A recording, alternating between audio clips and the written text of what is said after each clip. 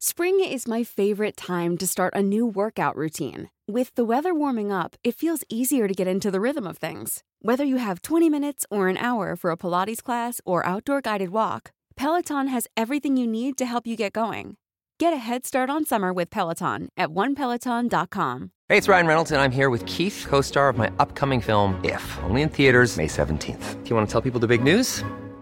All right, I'll do it. Sign up now and you'll get unlimited for $15 a month and 6 months of Paramount Plus Essential Plan on us. MintMobile.com/switch. Upfront payment of $45 equivalent to $15 per month. Unlimited over 40 gigabytes per month. Face lower speeds. Videos at 480p. Active Mint customers by 531.24 get 6 months of Paramount Plus Essential Plan. Auto renews after 6 months. Offer ends May 31st, 2024. Separate Paramount Plus registration required. Terms and conditions apply if rated PG. Hi, I'm Daniel, founder of Pretty Litter. Did you know cats tend to hide symptoms of sickness and pain? I learned this the hard way after losing my cat, Gingy. So I created Pretty Litter, a health monitoring litter that helps detect early signs of illness by changing colors, saving you money and potentially your cat's life. Pretty Litter is veterinarian developed, and it's the easiest way to keep tabs on your fur baby's health right at home. Go to prettylitter.com and use code ACAST for 20% off your first order and a free cat toy. Terms and conditions apply. See site for details.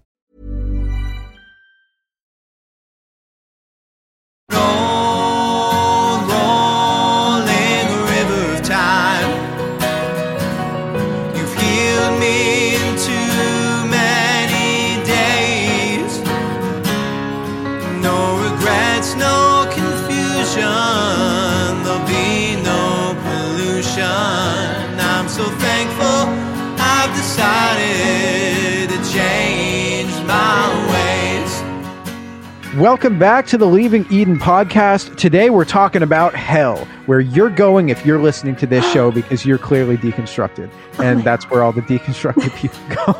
I'm sorry if I triggered you. You triggered me. And that's where you're going straight to hell. Right to the bottom. We're going to be talking about that. Okay, but there is no bottom of hell because it's a circle, Gavi. Yeah. Circles don't have a bottom? Like you're just because there's no I in hell like you fall. No, in hell you fall forever. Like you never quit falling. So there is no bottom. That actually sounds kind of peaceful, just like falling forever. What is wrong with you? Just like people go skydiving. I go skydiving. I would never go skydiving. That is listen. You know how people say, like, if I post this particular thing on my social media, there's something wrong, and it's not me. For me, it would be if I posted that I was going skydiving. I would never, ever, ever do that. Okay, well, 2 weeks ago, you said that you were afraid of holes in the ground, so now you're afraid of skydiving. You have to pick a side. My name is Gabriel Hacohen. I am here with my BFF, Sadie Carpenter, cult expert, cult survivor, Sadie Carpenter. We are here talking about hell. Last week we talked about heaven, IFB beliefs about heaven, and how much it is actually like from a biblical source and how much of it is actually just like stuff that's sort of in tradition and is like based on mysticism, mystics. Washington DC WNBA team, the Mystics, is what we're talking about today. No, this week we're going to be talking about hell. Sort of the same deal. I personally was very surprised to learn that there isn't a lot about hell actually in the Bible. I assumed that it was all up in there, but I learned that it wasn't. So let's talk about hell. There's a lot of Bible verses that people may think are about hell. But do you remember when we talked about verses that are used to condemn LGBTQ people? The clobber verses. Clobber verses. Like, sure, that's what it looks like on the surface. But if you take a list of all of those verses, many of them have perfectly valid alternate interpretations. Spoiler alert, they're all about consent. Like, all of those verses are about consent violations. The sin is not the sexual activity with a member of the same sex or gender. The sin is there's a consent issue inherent here. So when you take all of those out, there's like one clobber verse that is hazy on whether it means the sin is being gay or the sin is a consent issue. It's the same thing with hell. If you take a list of all of the verses about hell, many of them have an alternate explanation that makes sense, and there's comparatively few that we're left to wrestle with. And we're going to be talking about all that stuff today. But before we get into that, the Leaving Eden podcast is the podcast about my BFF and co-host Sadie Carpenter's life in and escape from the Independent Fundamental Baptist cult. We talk about this cult. We talk about other cults. We talk about religion. We talk about fundamentalism. We talk about the real and present threat that cults and cult ideologies pose to society as a whole. And it is our goal to promote freedom of mind, freedom of thought, and freedom of religion. So if you like our show, if you are a fan of our show, then there are numerous things that you can do to support us. One option is that you can join our Patreon, which is patreon.com/Leaving Eden podcast, where you will find an extended and uncensored and ad-free version of today's episode, as well as our other episodes. Yay! And you can also join our Facebook group, which is facebook.com/groups/Eden Exodus. You can join our subreddit, which is reddit.com/r/Eden Exodus. All right, our I Gave It All to Your patrons are Kathleen Moncrief, Melissa Mosley, and Todd Dale on behalf of his cult survivor wife, Madeline Antrim. Our Faith Promise Missions tier patrons are Alex P., Ali Allen, Anisha Patel, Autumn of Our Discontent, Brittany, Krista Walker, Crystal Patterson, Dan the Trans Man, Dora J., Eleanor Donahue, Enchanted Fairy, Hannah Ross, Hannah Montana, Hoosier X Fundy. Oh, that's a new one. Welcome. Hope Norum, Horton Here's a Shane, Janine Callan, Jen Kuharski, Jessica Tambo, Jonna, Kat Hinwood, Kay Terwee, Kristen Marie, Learned Vixen, Linda Morgan, Lindsay Goss, Madeline Antrim, Madeline Cusick, Maggie Fink, Marlena Stuve, Marcia Millard, Mary Williams, Mary Martin, Megan Arndt, Rob the Methodist, Charcuterie, Stephanie Johnson, Steve and Amy, Susie, Tara McNamara, and Wes the Cowboy. In general, we talk about a lot of potentially triggering topics on this show, including but not limited to suicide and mental health, racism, misogyny, PTSD and PTSD symptoms, child abuse, mental, physical, and sexual abuse, and spiritual abuse, including guilt, shame, and fear. In most episodes, we will mention at least a few of these topics, but we try very hard to avoid graphic detail unless it's relevant to the story we're telling. And if we are going to go into detail on any of those topics, we do our best to give the audience a heads up before we do so. This episode is all about the IFB view of hell. So we will be talking about all of the different Bible verses about hell. We will be talking about the fire and brimstone and all of it. 2 weeks ago, we discussed a hoax that was spread by the Trinity Broadcast Network that Soviet researchers who were working on an exploratory drilling project punched a hole through the Earth's crust and confirmed the existence of a hell boiling beneath it. This hoax, of course, was very easily debunked and very quickly debunked by us, among other people who have also looked into it. I definitely recommend that episode that we did for info about why the IFB and other fundamentalists believe some of the things they believe about hell. If I can just pull together a couple of key concepts from that episode that we need to keep in mind for this episode, I can jump right in kind of in the middle of the story for this episode. So last week, we talked about different terms in the Bible that get lumped into the umbrella term heaven. So there's paradise, which is like heaven's waiting room where people hung out waiting for Jesus to die so that they could go to heaven. There's heaven, which is the current abode of God and presumably where saved people go now when they die. And then there's the New Jerusalem, which is the prophesied place that does not exist yet in IFB theology, that all saved people will end up after Armageddon and the end of all things. Similarly, there are a lot of different places and concepts in the Bible that get lumped into hell. In the Old Testament, we have the term Sheol in Hebrew, and which is in Greek translations of the Old Testament will be translated into Greek as Hades, which then gets translated into English sometimes as hell. Sometimes it gets translated as the grave or the pit and is strongly associated with where the dead people are. Sheol is not hell in the modern Christian context where bad people go when they die. It is just where people go when they die. There's no connotation of punishment We will come back to that. When Jesus talked about hell, he most often used the word Gehenna. We're going to talk about that. So those are two different places. We have Sheol / Hades, and then we also have Gehenna. And then there is also a lake of fire spoken about in Revelation, which is the analogy to the New Jerusalem. Like the New Jerusalem is the prophesied final good place. The lake of fire is the prophesied final bad place. And in IFB theology, neither one of those exist yet. And just like we talked about with heaven, in Protestant teaching, and especially biblical literalist, fundamentalist Protestant teaching, all of these places often end up lumped into one thing called hell.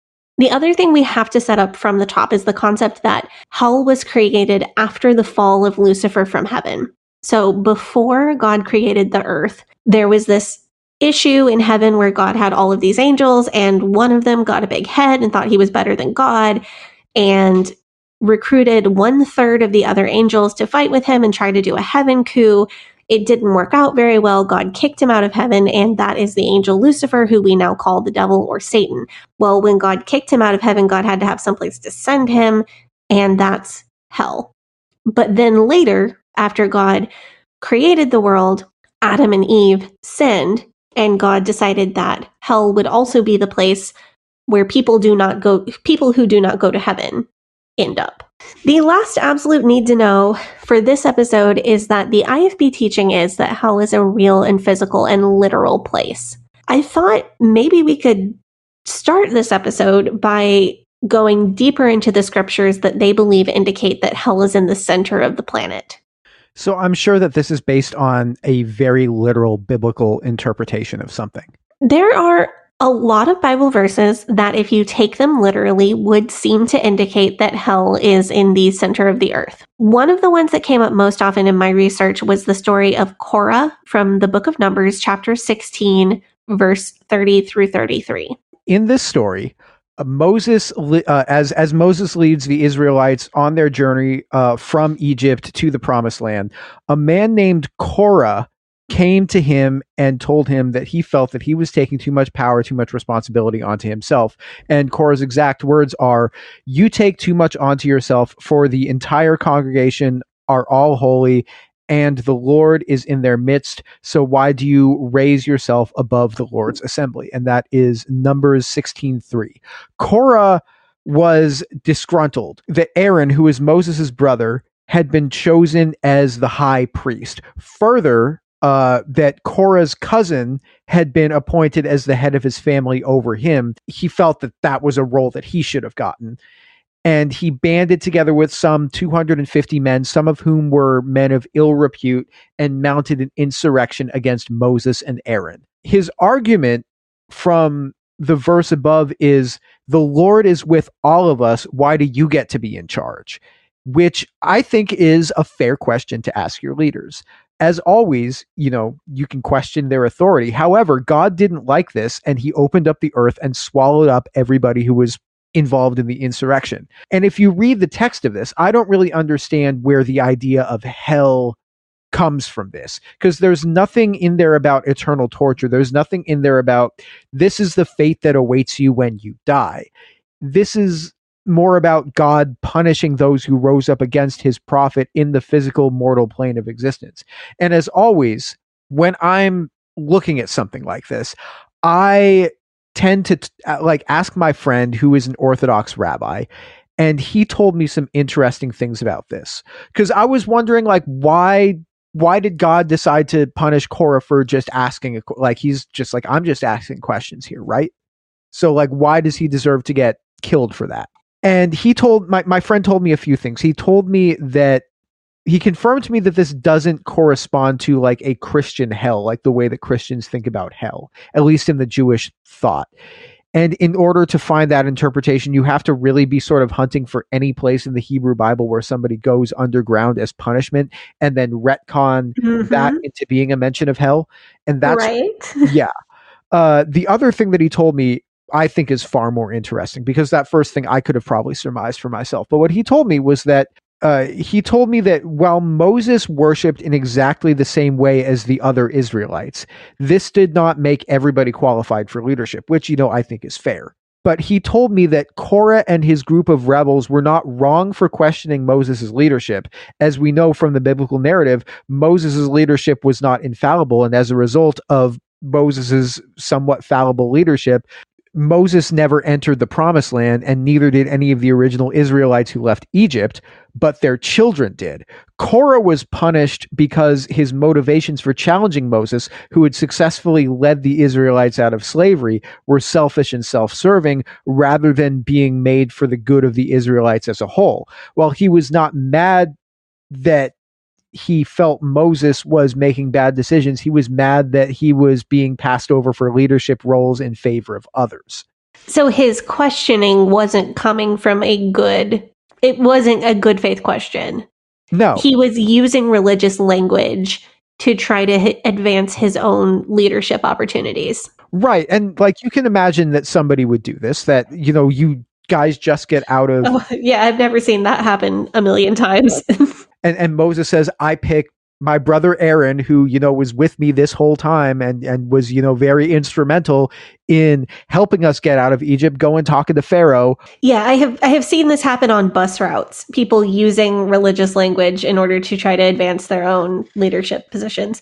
The IFB interpretation of this story is that Korah's sin was questioning the man of God, and that he should not have questioned his spiritual authority.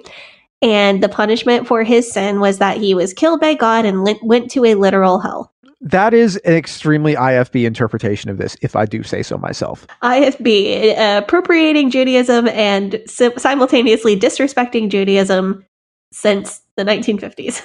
If you tell the pastor that he is not allowed to molest teenage girls, then that is questioning the man of God, and you will get the ground will crack open, a hole will open under your house, and it will get sucked in. No. Yep. I can see why they would say that. If you believe... Okay, maybe this does have something to do with my... when I was a kid, I was really, really afraid of quicksand. This might have something to do with it now that I think about it. Was that anything to do with The Princess Bride being the only movie that was allowed in fundamentalism? No, this would have been before I saw that movie. Oh, wow. So that movie must have been scary for you a little bit. Yeah, a little bit. I mean, it's a good movie. It's a little spooky at times. The machine is pretty creepy, but it's funny, so it's fine. But I can see why the IFB would say that if you believe hell is a literal real place under the earth, then of course, when God opens up the earth and sucks somebody into it who's a bad guy, of course, hell is the thing that guy is getting sucked into. Right. However, this passage doesn't give evidence of a literal hell in the center of the earth. It just has that belief attached to it if you already believe in a literal hell. So them citing this passage to support that doesn't really make a lot of sense to me. Yeah, what we're going to learn in this entire episode is it's not like hell is not in the Bible. Obviously, the concept of a bad afterlife or a punishment after death, it's in there. But what we're going to learn is a lot of the specifics that the IFB believe that they know about hell is piecing together, like you said. You already have a belief that hell is real and in the center of the earth. And then you go back through the Old Testament and find every time that somebody went underground for bad or punishment reasons, and then you apply that to hell. And then you say that that's the literal truth about hell. You know what I just thought of as a analogy for this? It's like if you are trying to, show receipts on social media for a bad interaction, that you're trying to show that somebody is a snake on social media. So you send them a DM that says that they did something, and they respond to your DM and don't necessarily address the claim that you said, and they're just stop sending me this. This is nonsense. You're crazy. Then you can post that DM and say, look, it's proof that this thing happened because I said it in this DM to this person, but you're basically just citing yourself. So let's deconstruct this passage a little bit. I'm going to actually read the pertinent verses from the King James, Numbers 16:30-33. But if the Lord make a new thing, and the earth open her mouth and swallow them up, with all that appertain unto them, and they go down quick into the pit, then ye shall understand that these men have provoked the Lord. And it came to pass, as he had made an end of speaking all these words, that the ground clave asunder that was under them, and the earth opened her mouth and swallowed them up, and their houses, and all the men that appertained unto Korah, and all their goods. They and all that appertained to them went down alive into the pit, and the earth closed upon them, and they perished from among the congregation. So as we would expect with this being a passage from the Old Testament, we see the phrase the pit twice here in verse 30 and verse 33. I checked Strong's Concordance, and the original Hebrew on both of these instances is Sheol, as we would expect. If you believe based on the New Testament that there is a literal hell, it makes sense to conflate these two things, but the fact is that isn't what Scripture says. When the verse says they go down quick into the pit, quick means alive in this particular usage in King James English. So a more faithful interpretation of what the Scripture actually says might be they were killed so quickly that they were still alive when they arrived in the realm of the dead. Based on verse 33, went down alive into the pit. And this is a usage that is, this concept of they were still alive when they found out they were dead is elsewhere in the Old Testament. I didn't take the time to look up the reference, but there is a Old Testament verse about somebody who woke up dead. So this idea of like they were killed so quickly that they didn't know what hit them, being phrased as they were still alive when they died, this tracks based on other usage in the Old Testament. So I think a better interpretation would be they were killed so quickly that they were still alive when they showed up in the realm of the dead. I want to check out, but yeah, like as you said, Gabi, there's no connotation of eternal conscious torment or anything similar, or even this being like a permanent punishment for their, it's like they died. That's the punishment. They got swallowed up by the earth. That's the punishment. It doesn't say anything further about a punishment beyond they died. Was this one of the scenes in the burning hell? I think so. Yeah, this is like one of the intro scenes. Yeah, where they had Moses with a southern accent. Yes. Y'all go down in the pit, you hear? If you rise up to challenge me, this is the war of Koran aggression, and God will swallow you up into the pit, just like my daddy did with that alligator. The pit. The pit. So let's check out a few other passages that are used to quote unquote prove that hell is in the center of the earth. And because as we do so, we're going to develop our understanding of what exactly Sheol is as well, because it turns out that's actually really important to the whole story. Isaiah 14:9 says, "Hell from beneath is moved for thee to meet thee at thy coming. It stirreth up the dead for thee, even all the chief ones of the earth. It hath raised up from their thrones all the kings of the nations." So again, with Strong's Concordance, I checked this one. Hell is the Hebrew Sheol. So this verse actually supports the concept that Sheol is the place where all the dead people are. Because Isaiah is not saying all the bad dead people have come back. Isaiah is saying all the dead people have come back to meet you. So not only does this verse not prove that hell is in the center of the earth, it also supports this concept of Sheol, which is not IFB hell. I'm going to stay in Isaiah chapter 14 because just shortly after that verse, we get a passage directly addressed to Satan in verse 12 through 15. "How art thou fallen from heaven, O Lucifer, son of the morning? How art thou cut down to the ground, which did weaken the nations? For thou hast said in thine heart, I will ascend to heaven. I will exalt my throne above the stars of God. I will sit also upon the mount of the congregation in the sides of the north. I will ascend above the heights of the clouds. I will be like the Most High. Yet thou shalt be brought down to hell, to the sides of the pit." Any Ghost fans out there may have just caught the reference in Year Zero. So I hope you're enjoying that along with me. This passage talks about Lucifer falling from heaven. And it is with a passage from Ezekiel, the canon on who Satan was and how he got to where he is now. In verse 15, we see something interesting linguistically because we get hell and the pit in English in the same sentence. yet thou shalt be brought down to hell to the sides of the pit. So number one, this verse is making a direct equivalence between hell and the pit. And somebody who really wants hell to be the pit and also be Sheol and also be in the center of the earth might get really excited about that and say, hey, look, here's proof in the scripture. Hell and the pit are the same place. That is where Korah got sucked down to, hell, the pit. So if you made that assumption, you would be right that hell and the pit are the same thing based on this verse. That is what this verse is telling us. Usually in the KJV, when we read the pit, the original Hebrew is Sheol. But in this particular verse, Sheol is the word that's used for hell in the first half of that sentence. Yet thou shalt be brought down to hell, to the sides of the pit. So what is the original Hebrew that is translated as the pit if Sheol has already been used in the first half of that sentence? The original Hebrew translated as the pit is bor.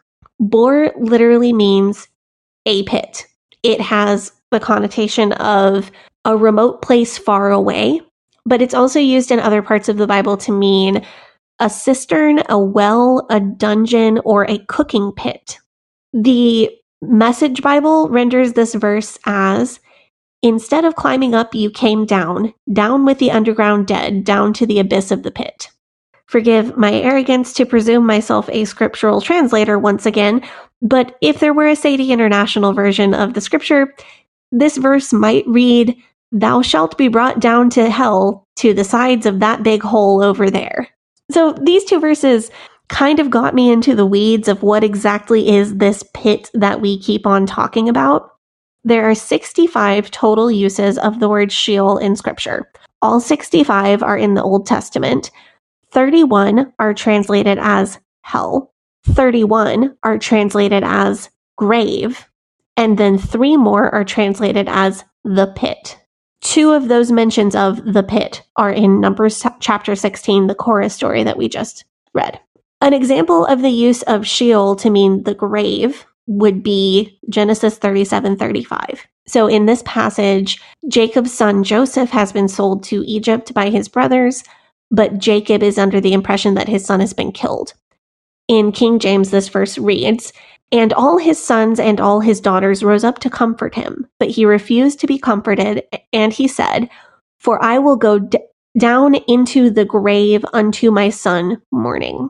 The grave in that verse is translated from the same Hebrew word Sheol. And of course, nobody is arguing that Patriarch Jacob was expecting to go to hell. Dante is. Except for Dante. He was very clearly speaking, like, what is he saying? For I will go down into the grave unto my son mourning. He's saying, I'm going to die from grief, or possibly I'm going to grieve for my son until I die. But when Jacob uses the word Sheol in Hebrew, which is translated as the grave in English, he is literally speaking about death, the grave. I'm going to die from grief, or I'm going to grieve for my son until I am dead. Another place where Sheol is translated in English as the grave is Song of Solomon 8:6. Jealousy is as cruel as the grave, which is I think one of those scripture verses that people quote without realizing it. The grave in Song of Solomon 8:6 is also a use of Sheol. So jealousy is as cruel as the grave, as cruel as death. In conclusion of this very nerdy section about the root word Sheol and what it actually meant in the New Testament, it can in some instances have a meaning that has a passing similarity to Christian hell, in the sense that it is where the dead people are. It is the underworld, but Sheol is not Christian hell. I would have loved to go through all 65 appearances of this word in the Old Testament, but I feel like I've made my point. This, in fact, does mean that Christian hell does not appear in the Old Testament, which may not surprise our listeners, but I'm sure that there are people out there who would be pretty shocked by that.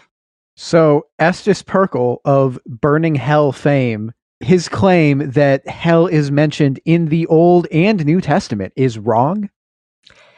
Yes, I'm very sorry that it took me a year to inform you of this. I just can't believe that I was lied to by a low budget Christian movie. Yeah, I'm sure that's never happened before. Unbelievable. Unbelievable. But in all seriousness, I really hope I'm making sense here, because in the Old Testament, there is this concept that is slightly similar to Christian hell. Sheol and hell have some things in common. Like there's a place that people go when they die, and it may or may not be down under our feet in the middle of the planet somewhere. And it's not, really a good place or a pleasant place. But to be as clear as I can, the Old Testament concept of Sheol is missing several key components of Christian hell. Some of the components that it is missing would be fire, torture, punishment, shame, separation from God, and perhaps most importantly, being permanent, being forever. All of those things are missing from every Old Testament reference to Sheol, whether it is translated in English as hell or as the grave or as the pit. New Testament passages about hell being under the earth are what I would call nothing new. Compared to the Old Testament passages, it's nothing that shows up in the New Testament that didn't already show up in the Old Testament. They're also not as explicit as the Old Testament passages, specifically referring to being under the earth, because they are not using the Hebrew word Sheol. Words that get translated as hell in the New Testament is usually going to be either Hades or Gehenna, and we're going to get into both of those in a minute. A quick example of a under the earth verse from the New Testament would be Revelation 5:3. And no man in heaven nor in earth, neither under the earth, was able to open the book, neither to look thereon. Under the earth here from the Greek, it very literally translated under the earth. The Greek word used for earth has the connotation of the physical land on the planet Earth. It is the same Greek word used in other places in the New Testament in the phrases salt of the earth, on earth as it is in heaven, and whatsoever you bind on earth. So that it is very literally no man under the earth was able to open the book. It's not explicitly referencing hell or an underworld or an afterlife. So I think it would be safe to say that the Bible lightly implies that hell might be under the earth. It just doesn't literally say that. I can imagine, though, why they would. Especially because if you consider the potential influence of Greek mythology at this point, because Hades, the god of the dead, is the ruler of the underworld, and the Jewish god resides in heaven, and the Greek gods reside in Mount Olympus, both, high and lofty places. And when God comes down to earth, it's like a pillar of light coming down to earth. That's sort of how from the sky. Yeah. Yes. So it would make sense that if God's up here, then the dead, it's in the underworld, it's the opposite of that. And also we know this, that and Christianity in the New Testament freely admits this, that they were intentionally taking aspects from Greek and Roman mythology in their polytheistic religions to say, well, this is the new God, the God of the Hebrews, and it's the strongest God of all. This is the unknown God that you guys have the temple to.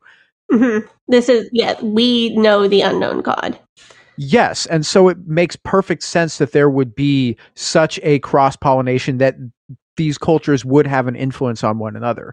It just, I find it so ironic that the fundies, the biblical literalists, beliefs on the afterlife are not entirely from the Bible, and they're so heavily influenced by polytheistic paganism. Yeah, there's actually one place in the New Testament that a Greek word for the afterlife other than Hades is used and translated as hell. The verse is 2 Peter 2:4. God spared not angels when they sinned, but cast them down to hell and committed them to pits of darkness to be reserved unto judgment. The Greek for that is Tartarosus or Tartarus, which is a reference to Homer, potentially. It is literally a Greek mythology concept of hell or Hades. That's fascinating. And the literal word Hades is used many times, and I'm going to get to that, but Tartarus is used, which is very literally referencing a Greek mythological place, not a Christian mythological place. I thought that Tartarus was the bad guy in Halo 2. That's probably where they got the name. Yeah, that's probably where he's an alien. Yeah. So I thought that was, I believe that is, if I'm not misreading, that is the only word translated as hell in the New Testament that is not Gehenna or Hades. And it's only used in that one place.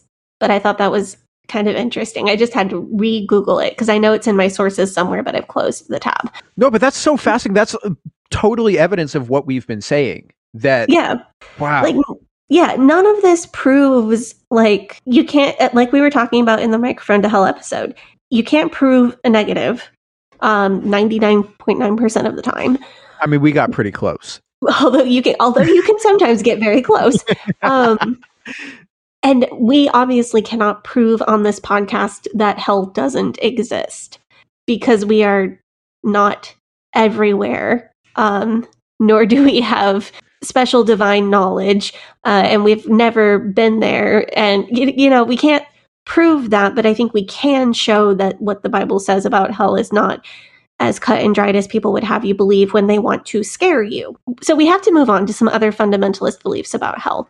Last week, we learned that a lot of what the IFB believes about heaven isn't directly from Jesus. Jesus spoke about his Father's house, heaven, as in the abode of God, where God lives, a ton.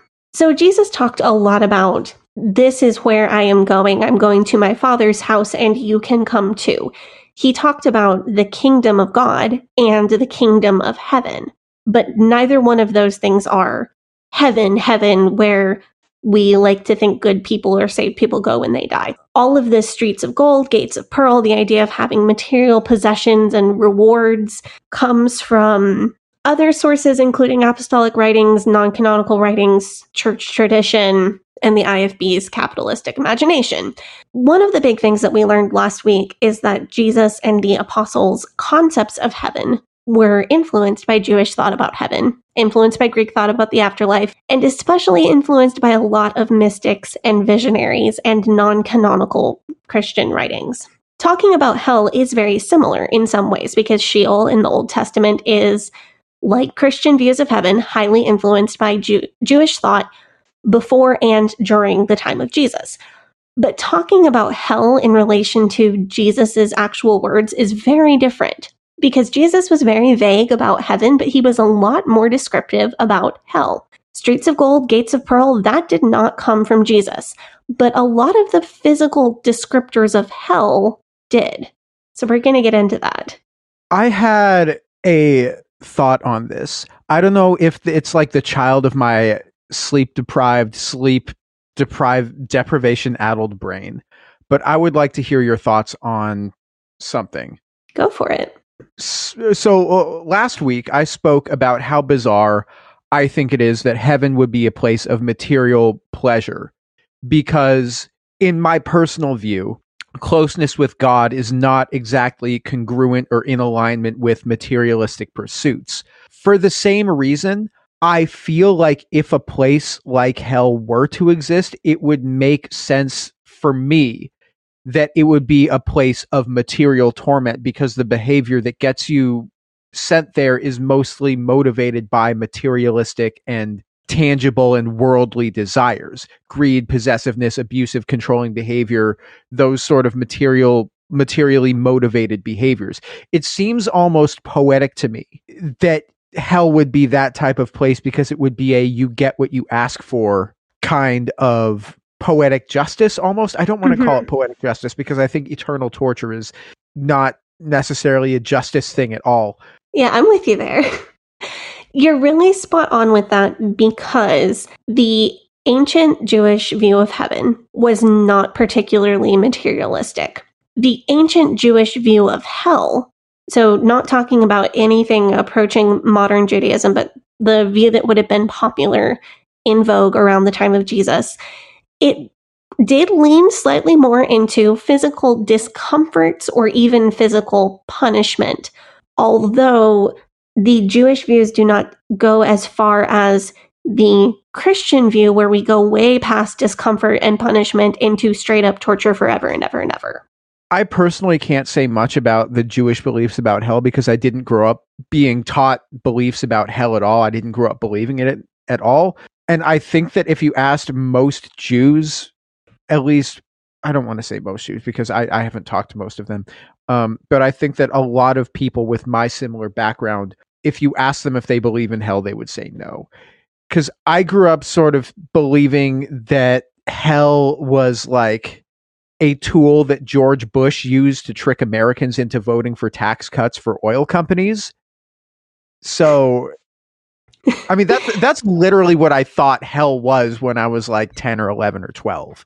I did a lot of looking into the Jewish beliefs on hell, and it seems to be kind of purgatory based. Actually, we're going to talk about some alternative Christian thoughts on hell at the very end of this episode, and Jewish hell is most similar to the modern Christian theory of relational hell. I guess I'm going to spoil my ending, but relational hell is if you harmed a lot of people in this life, before you can find peace or enter any kind of paradise, you have to confront the harms that you did to other people. And there are a lot of different conceptions of what physically Jewish hell might look like or how it metaphysically might or might not work. But the basic idea is you confront the harms that you did to other people. It's not punishment. It's not torture. It's experiencing the hurt that you caused others. And there are a lot of ideas on what that might look like. Whether you're living the lives of people that you hurt in a simulation, or whether you are in your own body experiencing the same pain that you inflicted on other people, whatever it means, you are experiencing those harms in a very real way so that you can repent for them. And it's the repentance that cleanses your soul and gets you into paradise. It's not the punishment or the pain that you suffer in the process of finding that repentance. That is pretty similar to the Christian view of relational hell, and it definitely has some influence over the Christian idea of purgatory, the Catholic idea of purgatory. I read an article on JewsForJudaism.org, which is a website name that I really love. Jews for Judaism is a organization that was founded to combat Jews for Jesus stuff. I saw that website when you posted it in the doc, and I'm like, is this a real website? It is. It's pretty cool. But a quote, a lot of Jewish heaven and hell seems to be focused on your motivations for what you do on earth. And I found a really neat story on there that I thought was worth reading. A story is told of a Jew who gave away his portion in the world to come in order to rescue a kidnapped family being held for ransom. When asked why he was not sad over losing his place in heaven, he responded, "I was always concerned that I was serving God for the wrong reasons. Now that I don't have a portion in the world to come, I can serve him reassured that I am doing it purely out of love and devotion." Interesting. Huh. So a lot of the Jewish thought on heaven and hell, it's not there isn't a good place or there isn't a bad place, this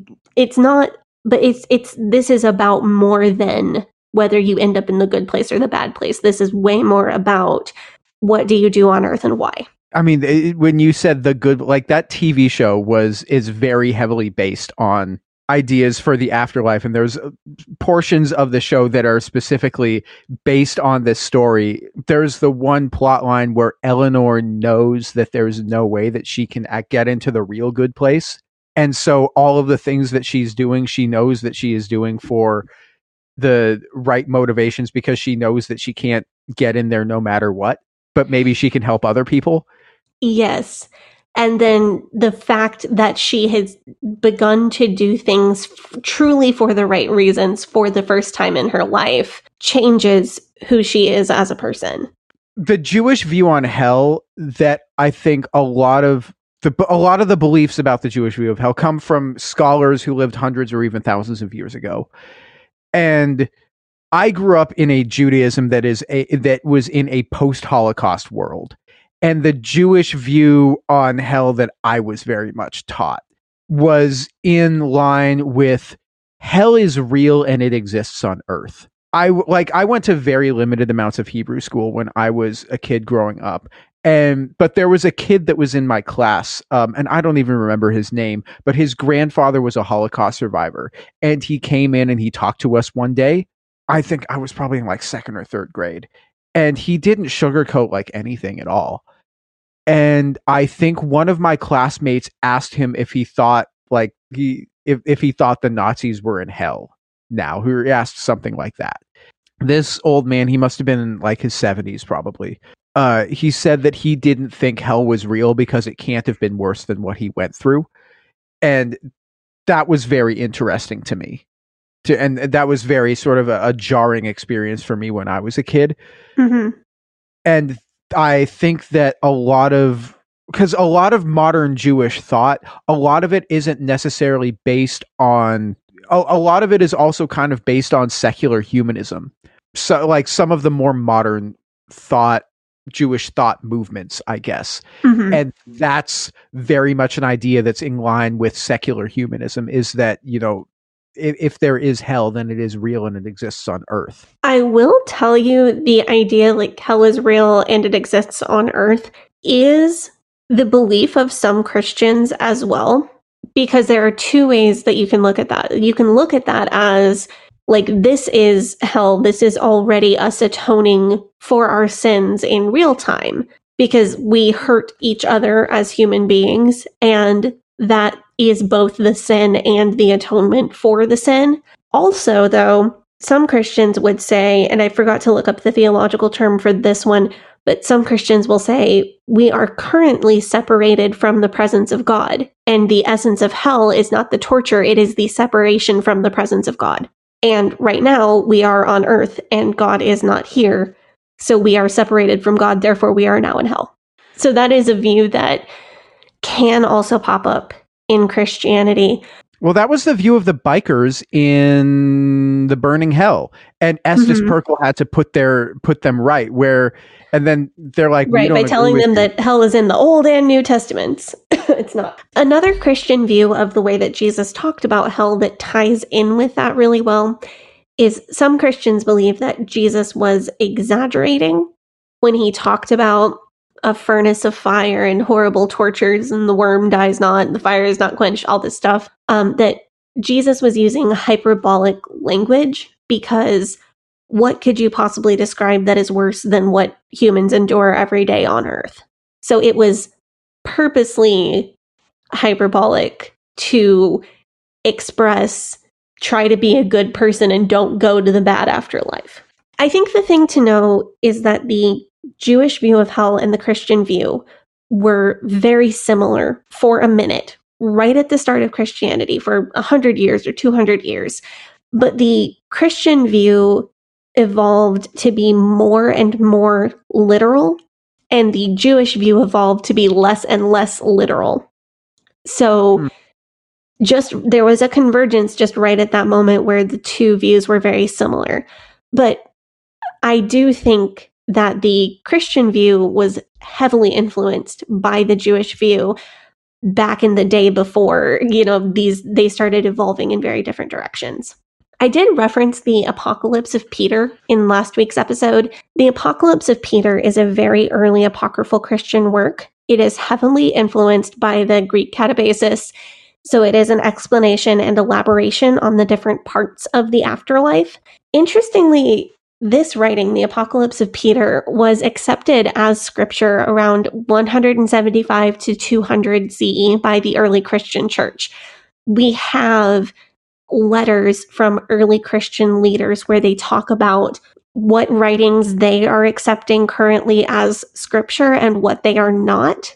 And of course, at this time, the early Christian church, as evidenced by huge pieces of Paul's writing, was still trying to figure out exactly where Judaism ended and they began.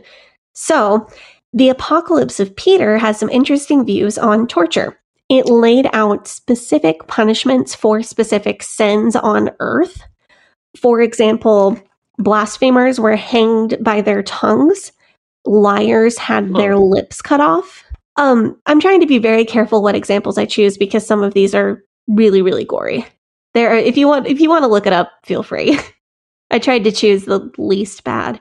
No, thank you. A fascinating side note is that the Apocalypse of Peter, which again was accepted by large parts of the early church as far as we know, did not teach eternal suffering in hell. The Apocalypse of Peter taught that after a time of punishment via torture that correlated to the severity of one's sins, the sinner suffering in hell could cry out to God for mercy, and when they had suffered enough, God would give them mercy. The sinner would still not be able to enter heaven, but God prepared a neutral place for those who had received mercy after suffering enough in hell. So, Mindy St. Clair and the medium place barely escaped being scriptural canon. Seriously, 100%. This is so fascinating. I know that you haven't been able to watch this show again since your father died. Or I don't know if you have. Have you? I have not. I really, really want to. I would love to. Maybe for Patreon content, we'll do like a rewatch. But seriously, the Apocalypse of Peter taught that you suffer enough and then God lets you out of hell. And some people call this neutral place the Elysian Fields. That's one way that you might see it referred to. That's going to get really interesting when we get into what Jesus said about hell. All of this to say that the idea of some kind of physical punishment or physical atonement in hell was not out of the ordinary for Jewish thought around the time of Jesus. And Jesus is still doing exactly what we were talking about last week. He is yes-anding the common ideas of the time. He is not coming to erase all of that and start over. He's elaborating on these common ideas. And one of the big things that Jesus did or changed was to make hell seem a lot worse than the common thought at the time. It is kind of funny to me because so this stuff is for sure not in the Bible, but it does get lassoed into Christianity because it was kind of like the thought at the time. It's kind of like how when people are making music, they'll use sounds that replicate the sounds that were technical and cutting edge when they came out. Like if you listen to music now, there's a lot of like throwback to sounds from the 1980s, like synth sounds and guitar sounds and drum sounds that were popular in the 1980s because that was a time when those sounds were cutting edge and they want to be evocative of that era, but then they'll do them now with new technology. It's sort of like that. It's sort of like also like how everybody in the IFB dresses like it's 1991 because that was when their heyday was. So I'm going to speed run some of the things that Jesus said as physical descriptions of hell. Heads up, there are a lot of the really triggering verses are going to be in here. I am going somewhere with this, but just be aware. So I'm going to run through a whole bunch of these. Okay. Mark chapter 9, verse 43 and 44. And if thy hand offend thee, cut it off. It is better for thee to enter into life maimed than having 2 hands to go into hell, into the fire that shall never be quenched, where their worm dieth not, and the fire is not quenched. I remember this line. This was one of the lines that Steven Anderson and Peter Ruckman had a whole beef over. That vaguely rings a bell, but I can't remember what the beef was over. Right. It was because Peter Ruckman claimed that the word worm in this verse actually meant soul, and Steven Anderson took issue with that. And I looked up this verse in every translation that I could find, and every translation I found worm means worm and not soul. So I don't know. Yeah, I remember that now. I checked in a Greek lexicon for this one. The word translated as worm is skolex. Skolex is the anglicized spelling.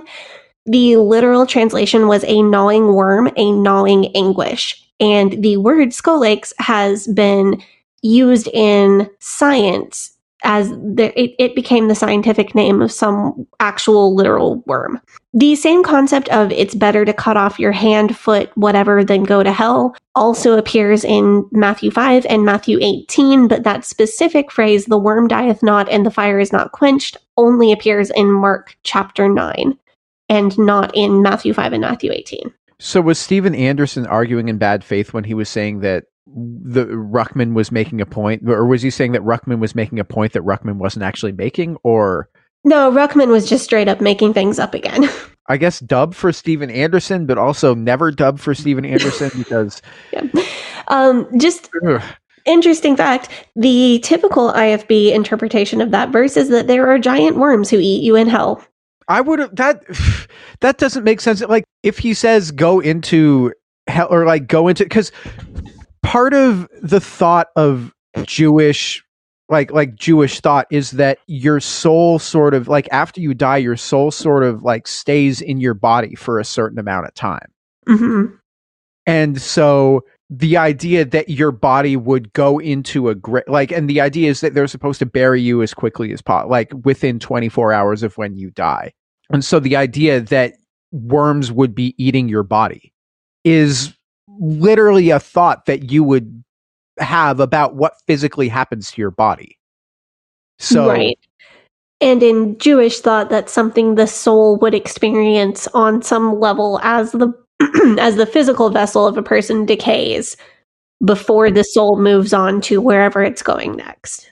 Yes, exactly. So that, I mean, that interpretation of that makes a lot more sense than the IFB's interpretation that, oh, it's like the grabloids in Tremors are actually down there in hell, and we've got to, you know, like on like the Sci-Fi Channel has got to.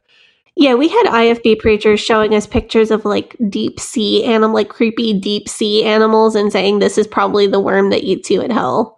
Oh yeah, because it came up through like the Marianas Trench where they sent the submarine down to at the beginning, or in the core when they were trying to send people down into the right. But the literal translation of Skull Lakes is a gnawing worm or a gnawing anguish, and where your anguish dieth not, where you are in pain and can't die, even in the IFB sense, would be considerably more literal than there are giant worms who eat you.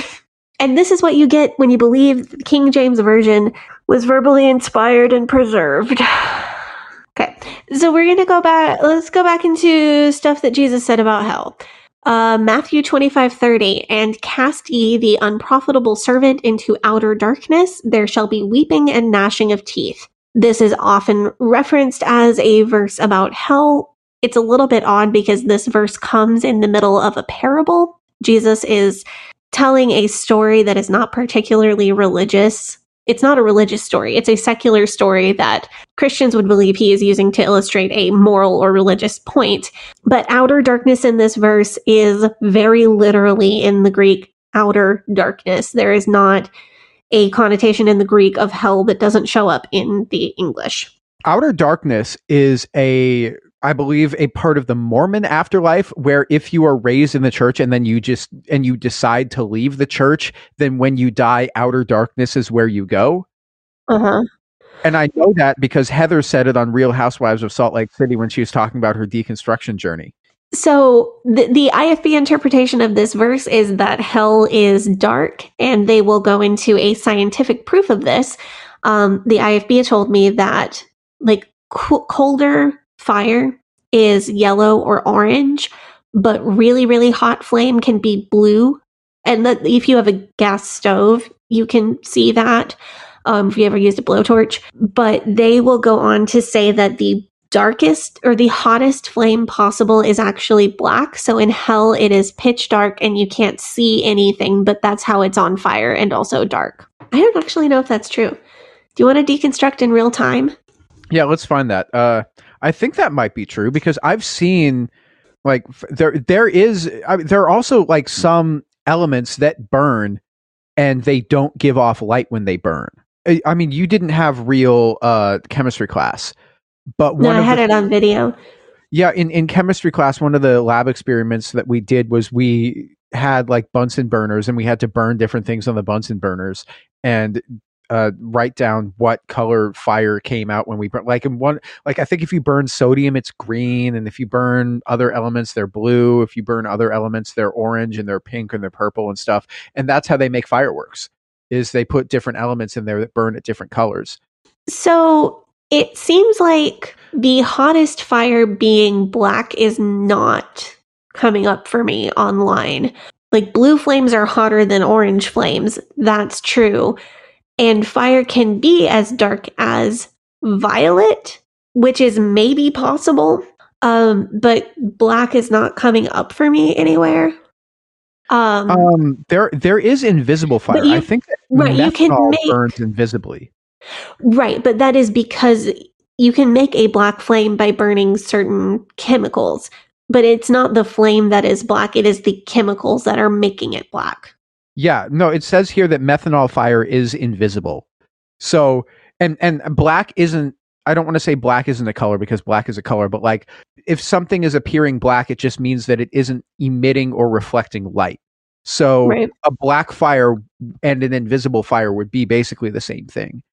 So hell is burning methanol because when your soul sends, it farts, and it's burning all the farts. Is that what this is?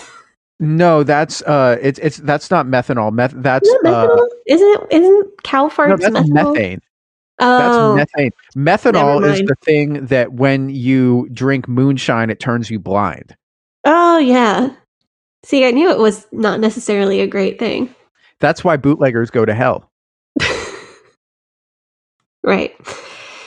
Anyway, next thing that Jesus said about hell, Matthew 25:46. And these shall go away into everlasting punishment, but the righteous into life eternal. Everlasting punishment is actually a pretty important verse because of reasons I'm about to explain. Matthew 13:42. The Son of Man shall send forth his angels, and they shall gather out of his kingdom all things that offend, and them which do iniquity, and shall cast them into a furnace of fire. There shall be wailing and gnashing of teeth.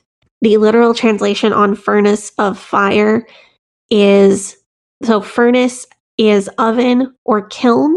There is a definite article, the, so furnace of the fire. And the word for fire is pyros. With the definite article, the, pyros means eternal fire or the fire of the sun, because the article makes pyros refer to the sun and not just any fire, if I'm understanding this Greek correctly. Matthew 10:28, and fear not them which kill the body, but are not able to kill the soul. Rather fear him who is able to destroy both body and soul in hell. Hell in Matthew 10:28 is Gehenna. And then we're finishing up with Matthew 5:22. But I say unto you that whosoever is angry with his brother without a cause shall be in danger of the judgment. And whosoever shall say to his brother, Raca, shall be in danger of the council. But whosoever shall say, thou fool, shall be in danger of hellfire. Hellfire in this verse combines the word Gehenna and the word pyros, Genan to pyros. So it is Gehenna of the sun or Gehenna fire.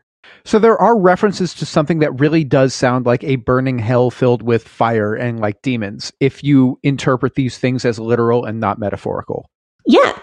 So the IFB interpretation of all this is that hell is a real place. There are worms that eat you. It is full of fire that burns forever, and you will be punished forever, consciously tortured physically and spiritually by the devil in hell. Please note, the presence of Lucifer in hell does not show up in Jesus's words. That goes back to the verses in Isaiah and Ezekiel that we were reading earlier. I mean, but once again, to me, the inclusion of worms really makes it seem even less like the passage would be talking about what happens to your soul afterwards. It more seems like this is literally what will happen to your body after you die. When you die, are you good with the person that you've been? When the worms are eating your body, are you good with the person that you've been? Mm-hmm. Which, not to get on my high horse, but I find that so much more helpful in the pursuit of being a good human than I do the threat of hell. Because if you tell somebody, well, if you're saved, you go to heaven, and if you're not saved, you go to hell, and you're good works don't get you into heaven and they won't keep you out of hell. It's all about being saved. That's not very motivating to them being a good person. If you tell somebody, one day you're going to die, are you going to be cool with your actions on earth, or are you going to have a lot of regrets?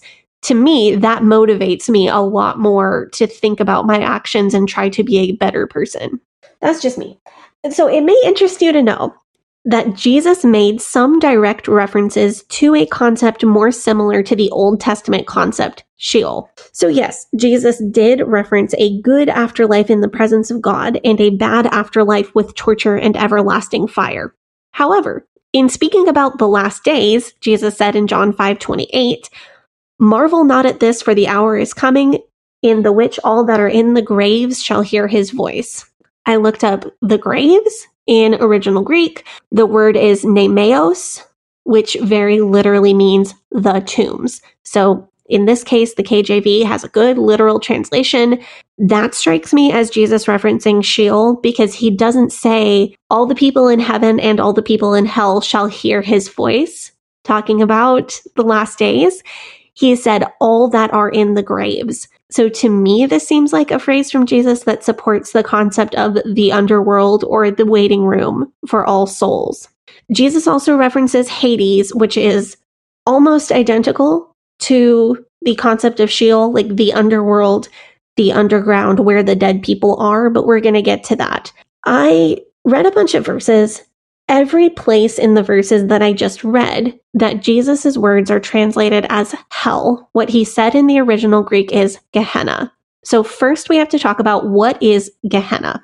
Gehenna is actually a real historical location. Gehenna was a place just outside of Jerusalem that was in the past associated with human sacrifice, and because of that, it was considered to be a cursed and evil place. So the residents of Jerusalem thought, what are we going to do with this cursed land that we can't do anything else with? So they made it into a trash pile.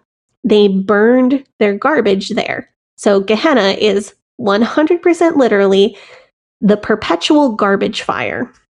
The literal interpretation is you deserve to be thrown into that burning trash fire. And I'm not glibly disputing that Gehenna was kind of a euphemism for hell at the time. I don't want to overdo my joking, but I am saying that Jesus did not literally say hell. I'm not trying to tell you you are wrong to think that Jesus is kind of sideways referencing a punishment for the unrighteous, but I am telling you that taking this as a literal eternal conscious torment for every unrighteous soul is kind of a big reach. Yeah, it seems to me more that referring to the trash heap is more along the lines of calling something a dumpster fire than it is to saying this is a physical place of conscious torment for all eternity. Your life and your soul are a dumpster fire, not the same as you will be tortured forever. So here's the thing. Jesus doesn't say that individual people will be tortured in hell forever. It might sound like he did. Jesus says the fire, the punishment, are eternal. Let's look back at those words.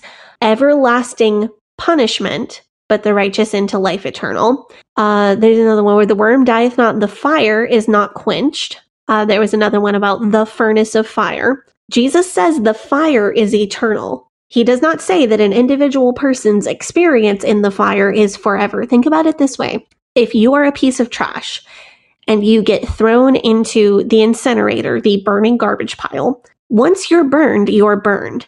That doesn't mean the fire goes out. The fire can be burning other trash, the next pieces of trash that need to be burned. Or the fire may have an external fuel source. Do you get what I'm saying here? Yeah, that makes a lot of sense to me. Jesus says that the fire is eternal, but nowhere does it say that the individual soul's punishment is eternal. Even in Matthew 25:46, and these shall go away into everlasting punishment, but the righteous into life eternal, is a little bit ambiguous. So one way of interpreting this, of course, would be that the soul will be punished forever. If you die and go to heaven, you live in paradise forever. If you die and go to hell, you live in torture and horrible things forever. You could also read this verse, though, and these shall go away into the punishment that is everlasting. Like the punishment is ongoing and never ends. but an individual's punishment could be temporary or finite. The idea that your soul is eternally yours is also not really a Jewish idea. For us, souls are all a piece of the divine that is only ever belonging to us temporarily. So you know what this actually reminds me of more than it reminds me of anything in Judaism? What's that?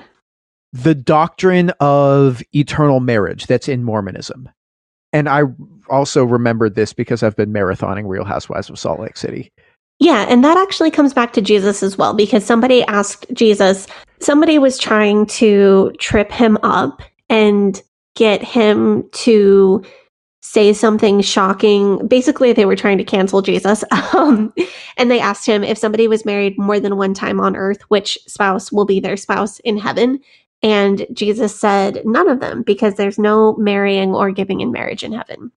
It is weird to me that you would be in your body and tortured for eternity, because for us, it's not even clear that you're going to be, your soul is going to be residing within anything that's resembling a body after you die.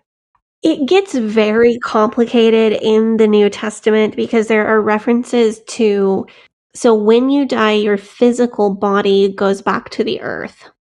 But when Jesus, like when the rapture happens, we all get, it's not sanctified bodies, we get a different kind.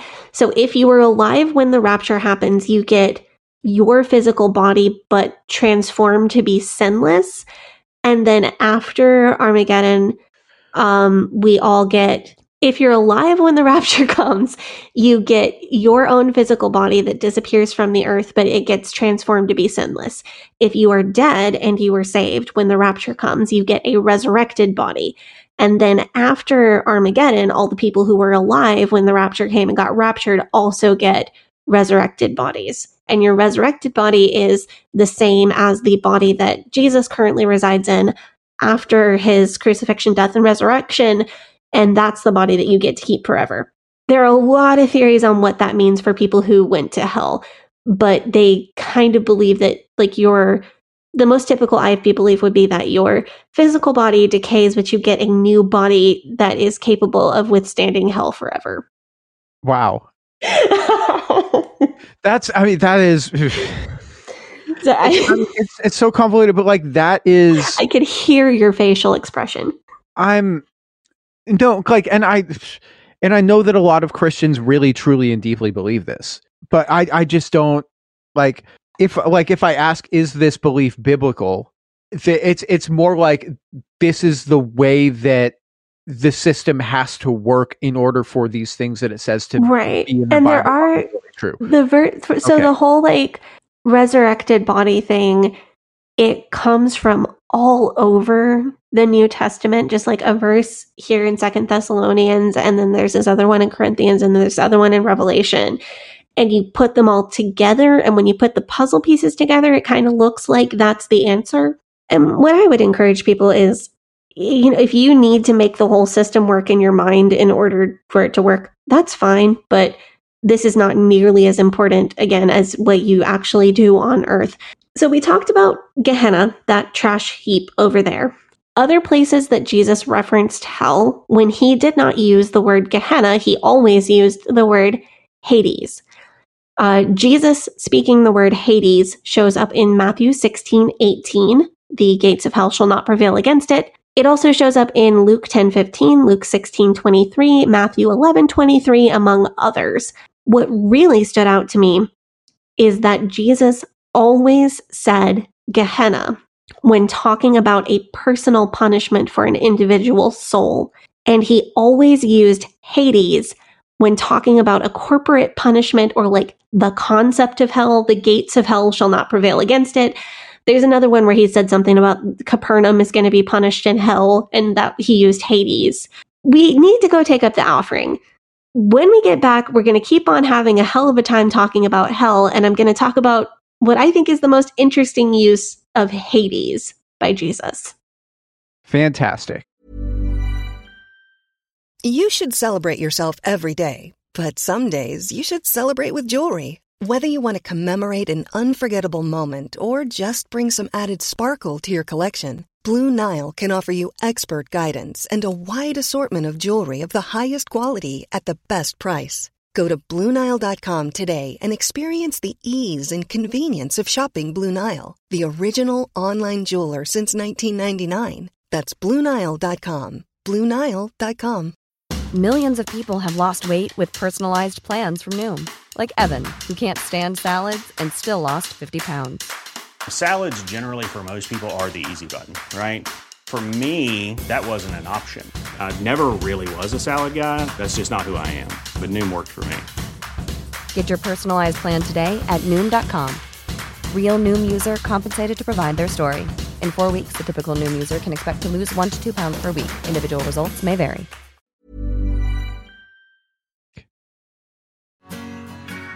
Hey, Sadie here. If this is your first time listening to the Leaving Eden podcast, make sure you go back and check out episode 57. It's a primer episode for new listeners. That episode tells my personal story and gives you all the terms and information that you'll need to know going forward. Also, check out our cult true crime series, The First Family of Fundamentalism, so that you can get the whole cult story. If you like our show, you can support us by joining our Patreon, where we have extended and uncensored episodes as well as other bonus content available. You can also join in the discussion in our Facebook group. That group is called Eden Exodus. Tell a friend, tell a family member, tell your worst enemy. The Leaving Eden podcast is a fully independent podcast, and we really appreciate your support. Now, back to the show.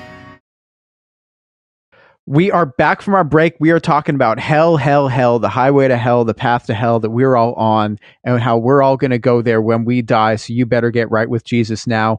Isn't that right, Sadie? Yes. So this is where this is a hard part of the episode for me, because I have to talk about the rich man and Lazarus, but the rich man and Lazarus is a weird story. And I originally wrote it to be here in the hell episode, and then I took it out of this episode and put it back in the heaven episode. And then I couldn't find a good place for it in the heaven episode either, so I moved it back to this episode because it was giving me problems. So I just kind of stuck it here after the offering break. The rich man and Lazarus is the story that was portrayed in the burning hell, where it was the guy with the puffballs, like the black puffballs. The worst green beard of all time. Yes, that's the like one. a circle parka, but like with no hood on it. It was fantastic. So here's the story. There was a rich man and there was a beggar named Lazarus who hung out near his gate. The rich man scorned Lazarus and didn't want to help him. Both the rich man and Lazarus died.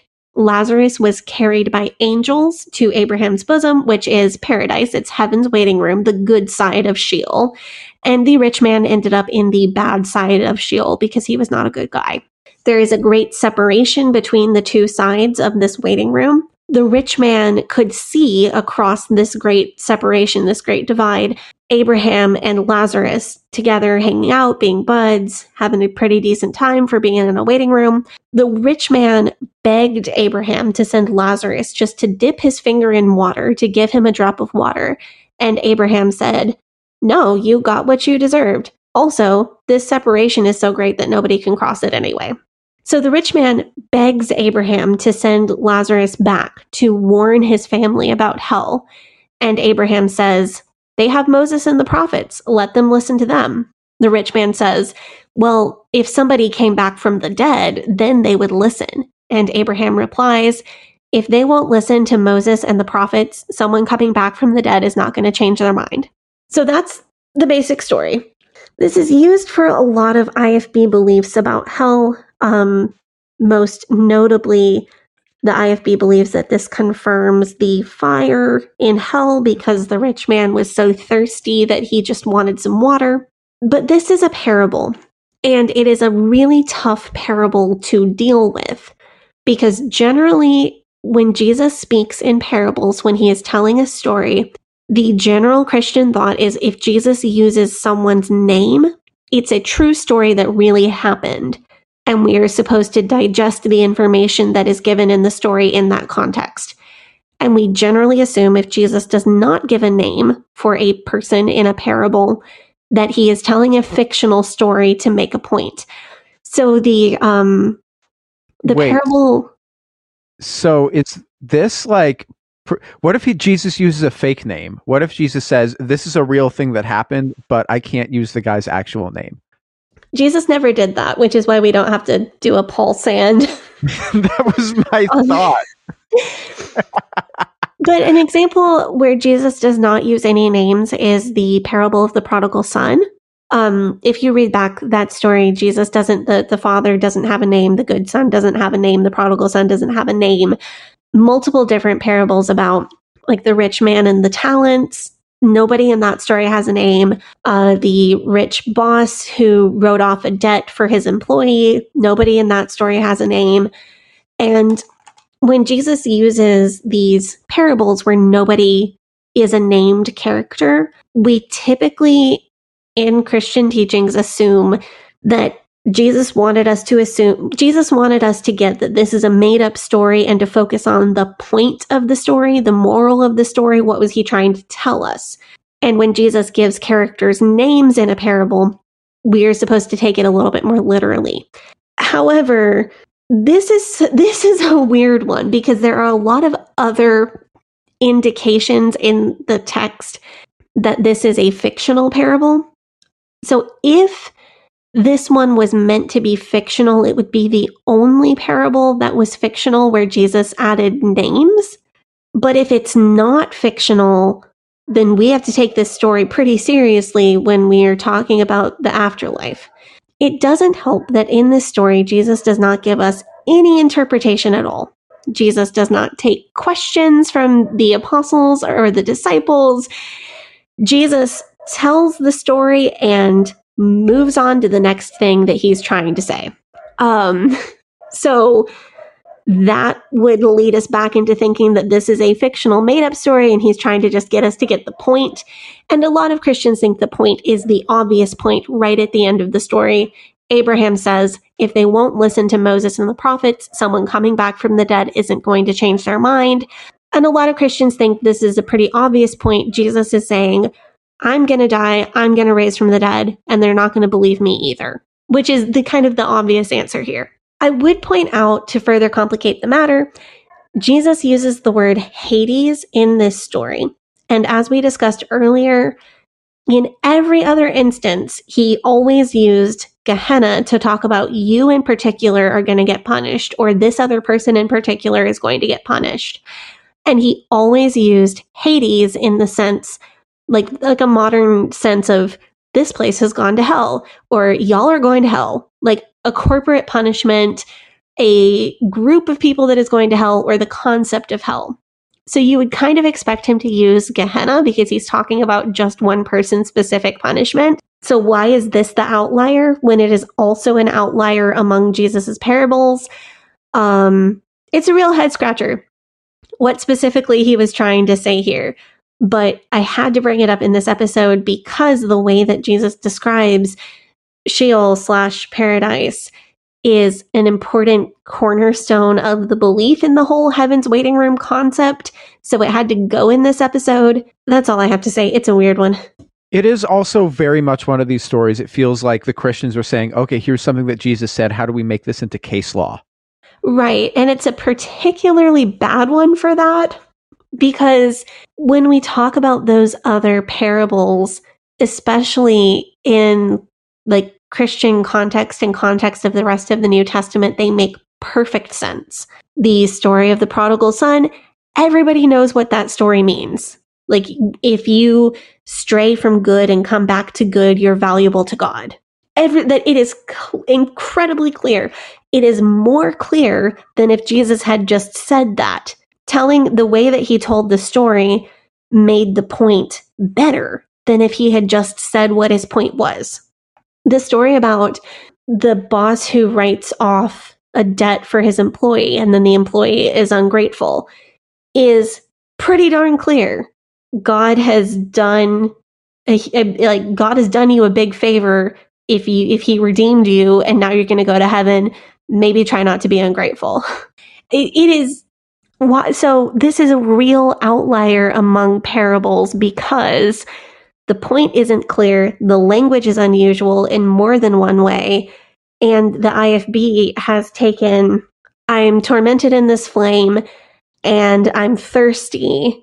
So the rich man said, Father Abraham, have mercy on me, and send Lazarus that he may dip the tip of his finger in water and cool my tongue, for I am tormented in this flame. So that one little piece from this huge, confusing parable, and the IFB says, see, there's flame in hell, and you're going to be thirsty in hell. Yeah, they're just trying to find something to make it case law. So outside of what Jesus had to say, other New Testament references to hell could be split into two rough categories. So one would be from epistles. So the letters to the church, which is the majority of the New Testament outside of... So the New Testament is the 4 Gospels, the book of Acts, which is the history of the early church, a bunch of epistles, and then Revelation. That's what the New Testament is. So there are references from Acts and epistles, and then there are references from Revelation.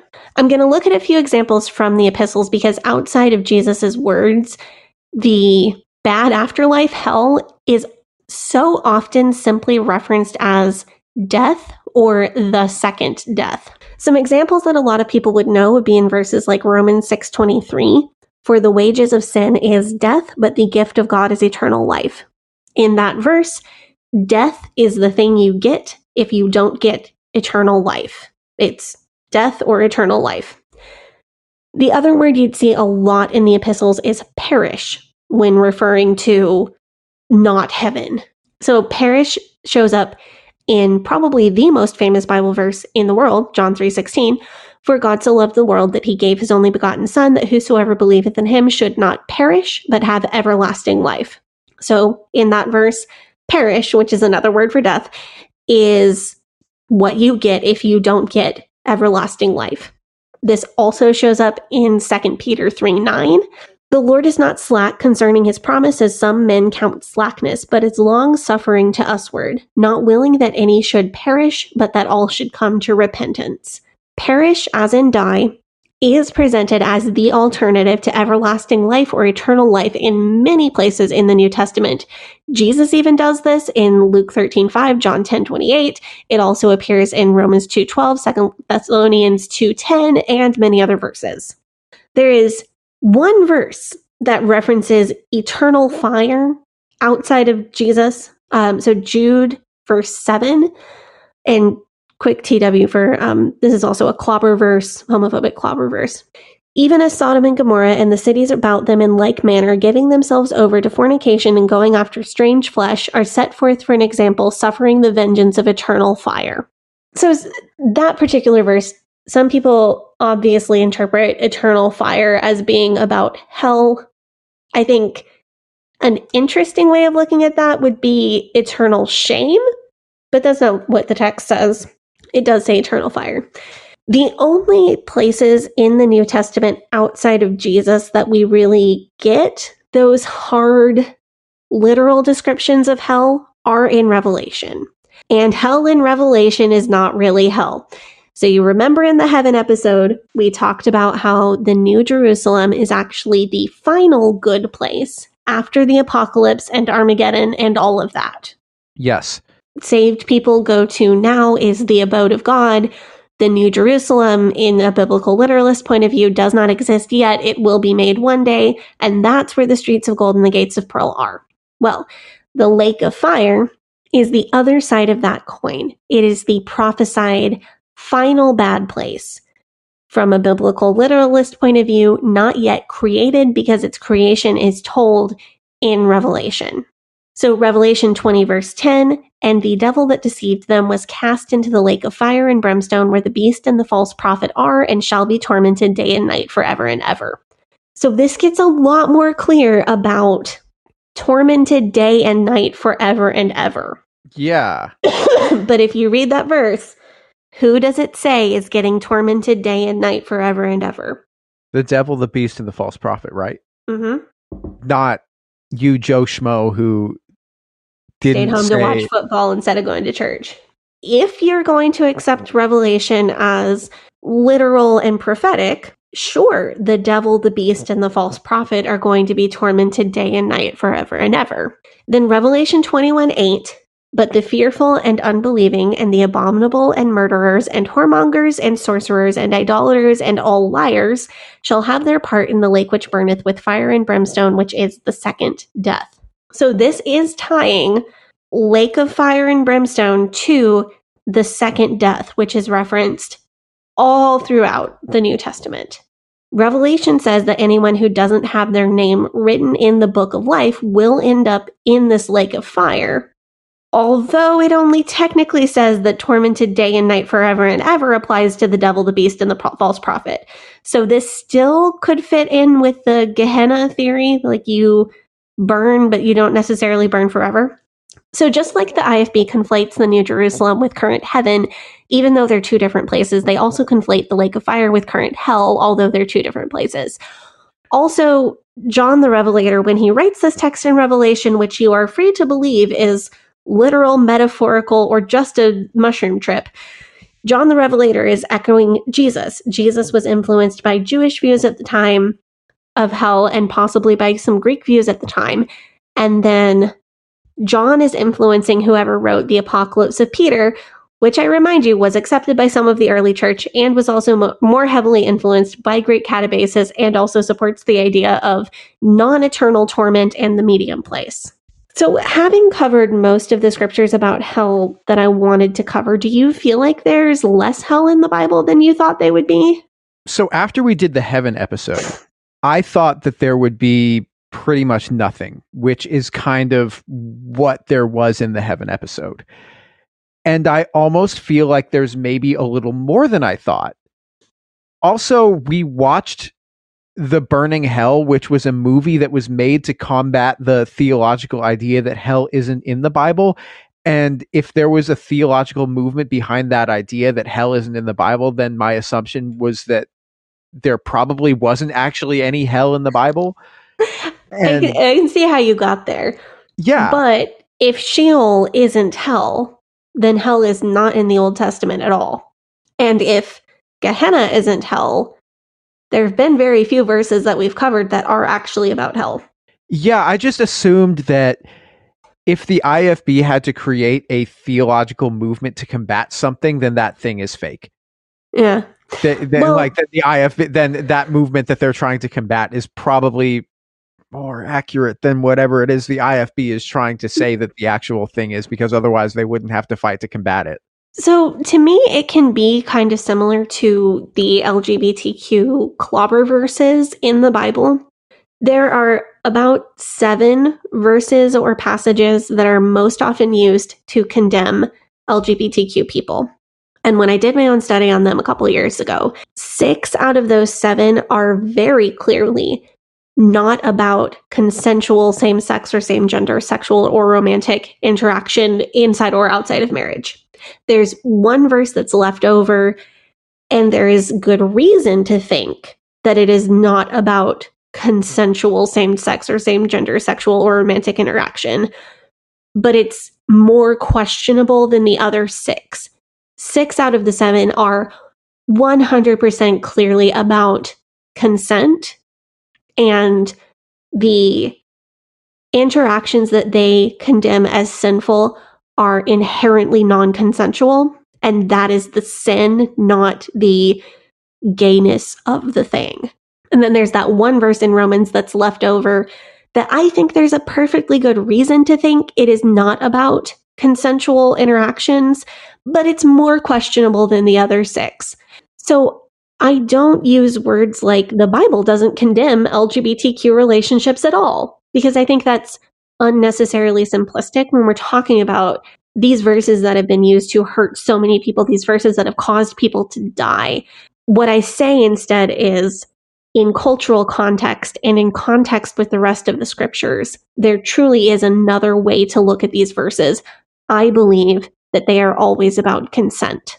The topic of hell feels so similar to that to me. I wouldn't go around just kind of glibly saying there's no hell in the Bible. I think it's much more accurate and takes people's fears and traumas more seriously when we say something like The verses about hell are a reflection of the culture and the influences of the people who wrote them. The verses about hell definitely support the concept of sin having consequences, but they don't support a literal burning, eternal, conscious torment the way that biblical literalists say they do. I think that the point about the Bible being written at a certain time by certain people is very important to point out, especially with like when you're talking about the LGBTQ clobber verses. Because if you don't believe that the Bible is, you need to do these commandments and that affects your eternal destination and whether or not you get tortured for eternity or you get rewarded for eternity, and you need to do this and that, then you're able to then look at this and say, who wrote this and why?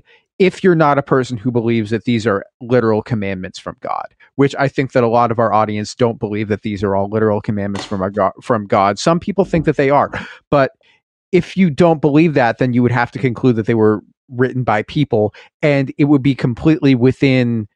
And if you were to tell me that people in ancient Israel were against homosexuality, then I would probably believe it, because to be frank, most ancient cultures were against homosexuality, weren't they? Right. Yeah. Sure, many were, and many. It's kind of like when we try to look at Judaism as like diet Christianity or in the framework of Christianity, we get it wrong. When we look at ancient cultures within the framework of modern American culture, we get it wrong, because in a lot of cultures, it wouldn't have been, it's not, a gay pride parade the way that we see it now in America. But there was a different version of sexuality completely, where some things would have been acceptable and others wouldn't. And then there are some ancient cultures that were very homophobic, and there's a range of different things. I'm thinking back to when we had Pastor Noah on, and he said to me, or he said to us that back then people wouldn't have been defined by saying I am gay. They would have been saying like it would. Your identity isn't I am a thing. Your identity is this is what I do. Mm-hmm. And those are and that's not how we define people, and that's not how we define things these days. And so that's a very important distinction to make. Let's move on to the next section. Of course, but of course, looking at things like that, that's higher criticism. So it's not acceptable to any kind of fundamentalist or biblical literalist. It's really neat, though, if you can free yourself from strict biblical literalism. You do not have to jump from the Bible is the literal word of God and every single word is inspired and preserved all the way over to the Bible is a book of nice stories that tell us about God and our place in the world. There's a lot of space between those two things, and there are a lot of good places to land between those good things. You can believe that the Bible is inspired and still believe that it was impacted and affected by the human scribes who wrote it down. You can believe that God spoke to holy men of old who wrote down the Bible, and they still snuck some of their personal preferences in there, and the Bible is still the word of God. That is a place that you can land.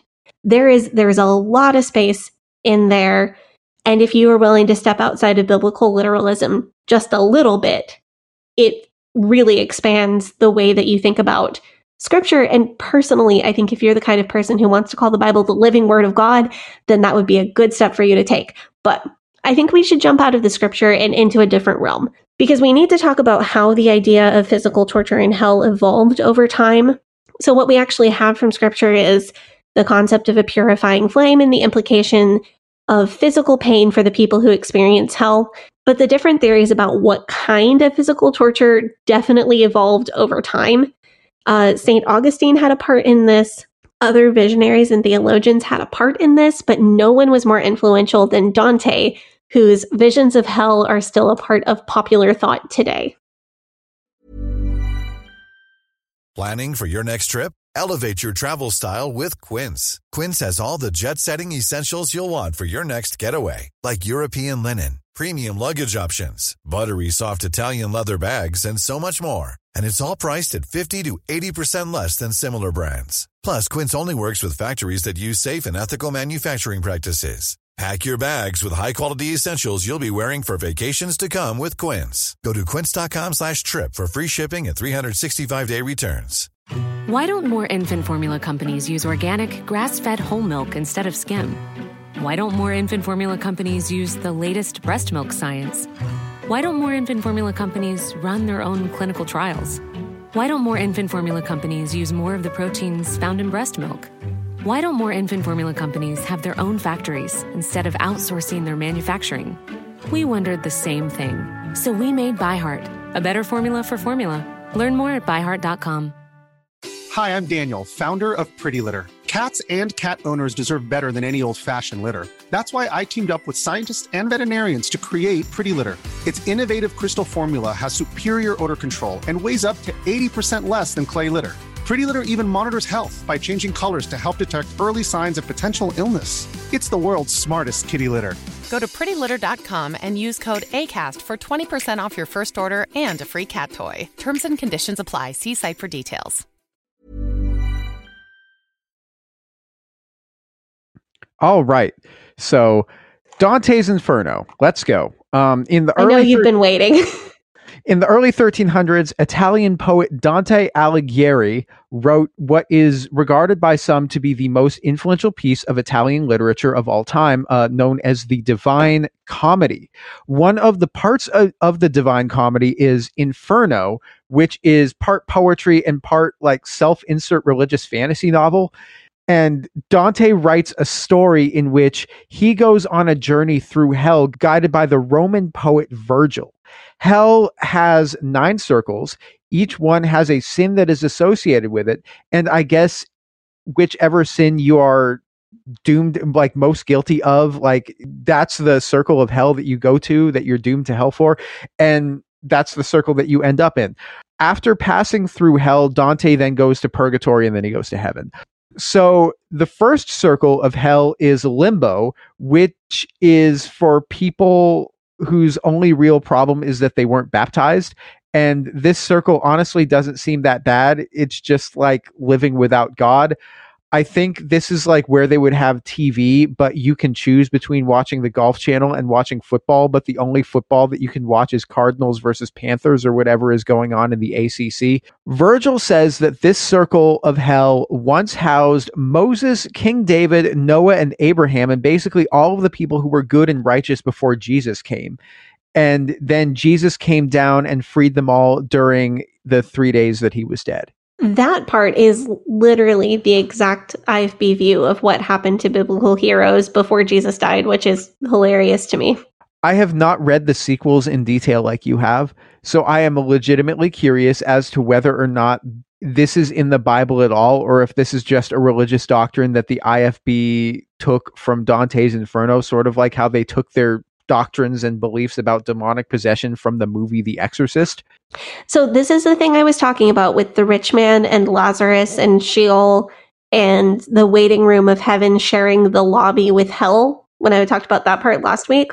Sheol on one side and Abraham's bosom or paradise on the other side is where all the dead people went in IFB theology, good or bad, gonna be saved or not saved. And then when Jesus died, he went down there to get all of the people like Moses and Abraham and people who were righteous but not technically saved because you couldn't be saved before Jesus died on the cross. So he went down there and got all of them and swooped them up to heaven with God. But that's not in the Bible. It's like vaguely referenced, but no, not directly. No. So the second circle of hell is the circle of lust, aka horny jail, and this is where Cleopatra is, I guess. Huh. Does Dante name check Cleopatra? Yeah, he literally says, "Yeah, I saw Cleopatra." Oh, here. Okay, yeah, that's interesting. There's like tons of places where he's like, this is where this guy is, this is where this guy is, this is where this guy is. But like he was alive in like the third. So I'm like, how do you know what Cleopatra looks like, Dante? Did you ever see, like, does she just look like the paintings or look like the pictures or what's going on here? You know, maybe she had a name tag. I don't know. So the third circle is the gluttony circle, and you have to go here and literally eat and have worms rain down on you. You also go here if you have addictions, which seems kind of bad to punish people eternally and make them eat if they have bad mental health, especially because this is like before they knew that mental health was a thing. But okay, kind of sad about that one. The fourth circle is the circle of greed. And in this circle, Dante says this is where clergy members, including popes and bishops and cardinals who have embezzled wealth of the church, go if they did that for like personal gain. If they embezzled money for personal gain, they're in the fourth circle of hell for greed. And in this circle, people are like carrying weights on their chests and they have to keep chasing more and more gold. And then they add to the weight until it slowly crushes them. That's a very appropriate punishment, though. Yeah, it's very poetic. Some of these are, I mean, it's literally poetic because it is a poem. The fifth circle of hell is wrath, and this is where people fight each other over and over and over for eternity and are consumed by rage, and then they choke each other so nobody in this circle can ever speak because they're all getting choked. So that's where Twitter users go. Yeah, this is why I logged off of Twitter. See, if you delete your Twitter, you escape the fifth circle of hell. I mean, Twitter is the fifth circle of hell. Let's be real. I'm sorry, it's X now, whatever the I refuse to call it that. You know what? When Elon stops dead naming his daughter, then I will stop dead naming Twitter. Good luck. The sixth circle of hell is for heretics. This is different from limbo because heresy is for people who led others astray, and they're tortured here for that. Fun fact, this circle houses both a pope and a Holy Roman Emperor. Oh, interesting. Seventh circle is the circle of violence, and this is the circle where, like, in this circle, there's 3 rings depending on the severity of the violence. And if you try to escape, a centaur then shoots you with an arrow. And unfortunately, in the circle is people who ended their own lives and engaged in self-harm, and they get turned into trees that are fed upon by harpies. That's not very nice. No, it's not very nice. Dante, not a, like... He's not very compassionate in his description of hell. Also, this is the circle where the gays are because apparently being gay is violence against nature. So, not a great look for Dante. Yeah, yikes, ew. Eighth circle of hell is for fraud. And this is apparently where sex workers go. I think it's kind of up that if you're a sex worker, then you go to the 8th circle. But if you're just like a horny person who pays for sex, then you only go to the 2nd circle. It does seem convenient, though, that sex workers and corrupt politicians go to the same circle, because this is also the circle where corrupt politicians go. I think that Dante was thinking about logistics when he made sex workers and corrupt politicians go to the same circle. Yeah, but that seems like the corrupt politicians get a better deal and the sex workers get a worse deal. Yeah, I know. Dante is, I mean, you can't call him a feminist, so you can't call him a swerf. But like whatever the non-feminist version of swerf is, that's what Dante is. He's a swerm. Which is, he's a where sex the worker. swerm dieth not and the fire is not quenched. Yeah, he's a sex worker exclusive radical meninist, I guess, or misogynist. I just assumed the M was for misogynist. Yeah, if you say that gay people go to the violent circle and sex workers go to the fraud circle, then like off. Then this is hell and we're all living in it, and you are the worm that will not die and keeps eating me. Ninth circle is for betrayers and like traitors, betrayers and traitors, and this one has 4 rings and like a frozen lake made of the devil's own tears. And this one is for very specific crimes. So there's a ring named after Cain, who is a betrayer because he slew his own brother. This is the ring where you go if you betray your family. There is a ring for Antinera, who was a soldier who betrayed his city. And this is the ring where you go if you commit treason against your country. There is a ring for Ptolemy. Is it Ptolemy? Is that how you say that? Ptolemy. There's a ring for Ptolemy, and if you go here if you betray a guest in your own home, and I assume that this is where Walder Frey from Game of Thrones went. And then there is a ring for Judas, where you go if you're a traitor against God, and then you get frozen into a statue. See, once again, that does not seem like the worst punishment. This does not make as much sense as I expected it to make. I assume, I read this in English, And it's like, I mean, the people who translate it did a decent enough job of it, but I'm like reading, I'm like, this is a fever dream right here. And I assume that it sounds better in Italian because everything sounds better in Italian. But this kind of got me to thinking, like, if you were in hell, what ring do you think you would go to? I feel like greed is where I'm most afraid of going. Like, that's where, not because of the punishment, but just because that is so not the person I want to be. So hopefully I can keep myself out of there. Technically, I have received Christian baptism, although it wasn't Catholic baptism. So I may or may not get out of the whole thing. I mean, once I don't know. Right? Yeah, but at the time this was written, the Catholic Church was not recognizing other Christian baptisms. I don't think. That's true. Especially not Baptist. Baptists weren't particularly popular in the 1300s. No, what is that? The Trail of Blood? That's you guys. The one of the real parts of the Trail of Blood. Like in the 1300s, the baptism that I would have received would have maybe been Anabaptist, or may have been too early for Anabaptist. It may have been like Waldensian or something.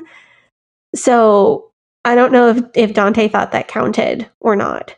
I think I would obviously go to the Ninth Circle because I'm a Jew and Jews are disloyal to their own country. Yes, but horny jail is definitely where you belong. Like partying with Cleopatra forever. I am sort of bothered by like this depiction because like, so according to the IFB, no matter what sins you commit, if you get saved by Jesus, you go to heaven. But it seems very odd to me that there would be separate punishments for different sins because the IFB hates works-based salvation. So why is works-based damnation okay? So the IFB believe just that one part about limbo being a thing before Jesus died and then Jesus swooped in to get all the people. They don't believe the rest of it about levels of hell. They did originally with the apocalypse of Peter and all that stuff, but they don't so early Christians believed that originally, but the IFB does not believe that. The IFB believes that everybody gets pretty much the same treatment in hell, like all the torture all the time. There is a little caveat that they theorize that the worst people get the worst torture or more torture than other people. So it's right back to what we were saying in Heaven, the Heaven episode where I quoted John Piper quoting Jonathan Edwards. And Jonathan Edwards was like, everybody's perfectly happy and perfectly holy in heaven, but some people have more capacity to be holy than others, so they are more happy than others. But everybody's perfectly happy and happy for everybody else, even the people that are more happy than they are because they are more holy. It's the same thing about hell.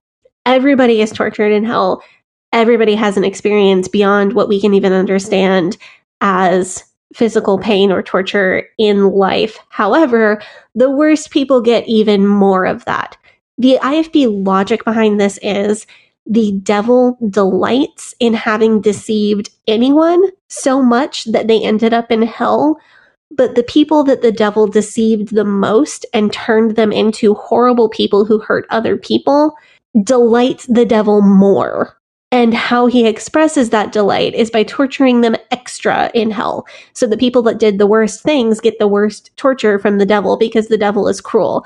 And the devil is like, I tricked you into being a really bad person, and now I can torture you even more. So it's Animal Farm Heaven and Animal Farm Hell. Yes. Kind of. Okay. Also worth noting, French Polynesia is the mountain of purgatory where Dante goes after getting the grand tour of hell from Virgil. Okay. Because I looked it up. Apparently there's a mountain of purgatory where you come out the other side and it is 180 degrees opposite of where Jerusalem is on the globe. And I looked that up and apparently that's French Polynesia. So, yeah. So if you go through purgatory, you come out French Polynesia, which honestly sounds kind of nice. I've heard it's nice there. So I would love to finish up this episode talking about some alternate Christian interpretations of hell. Let's do it.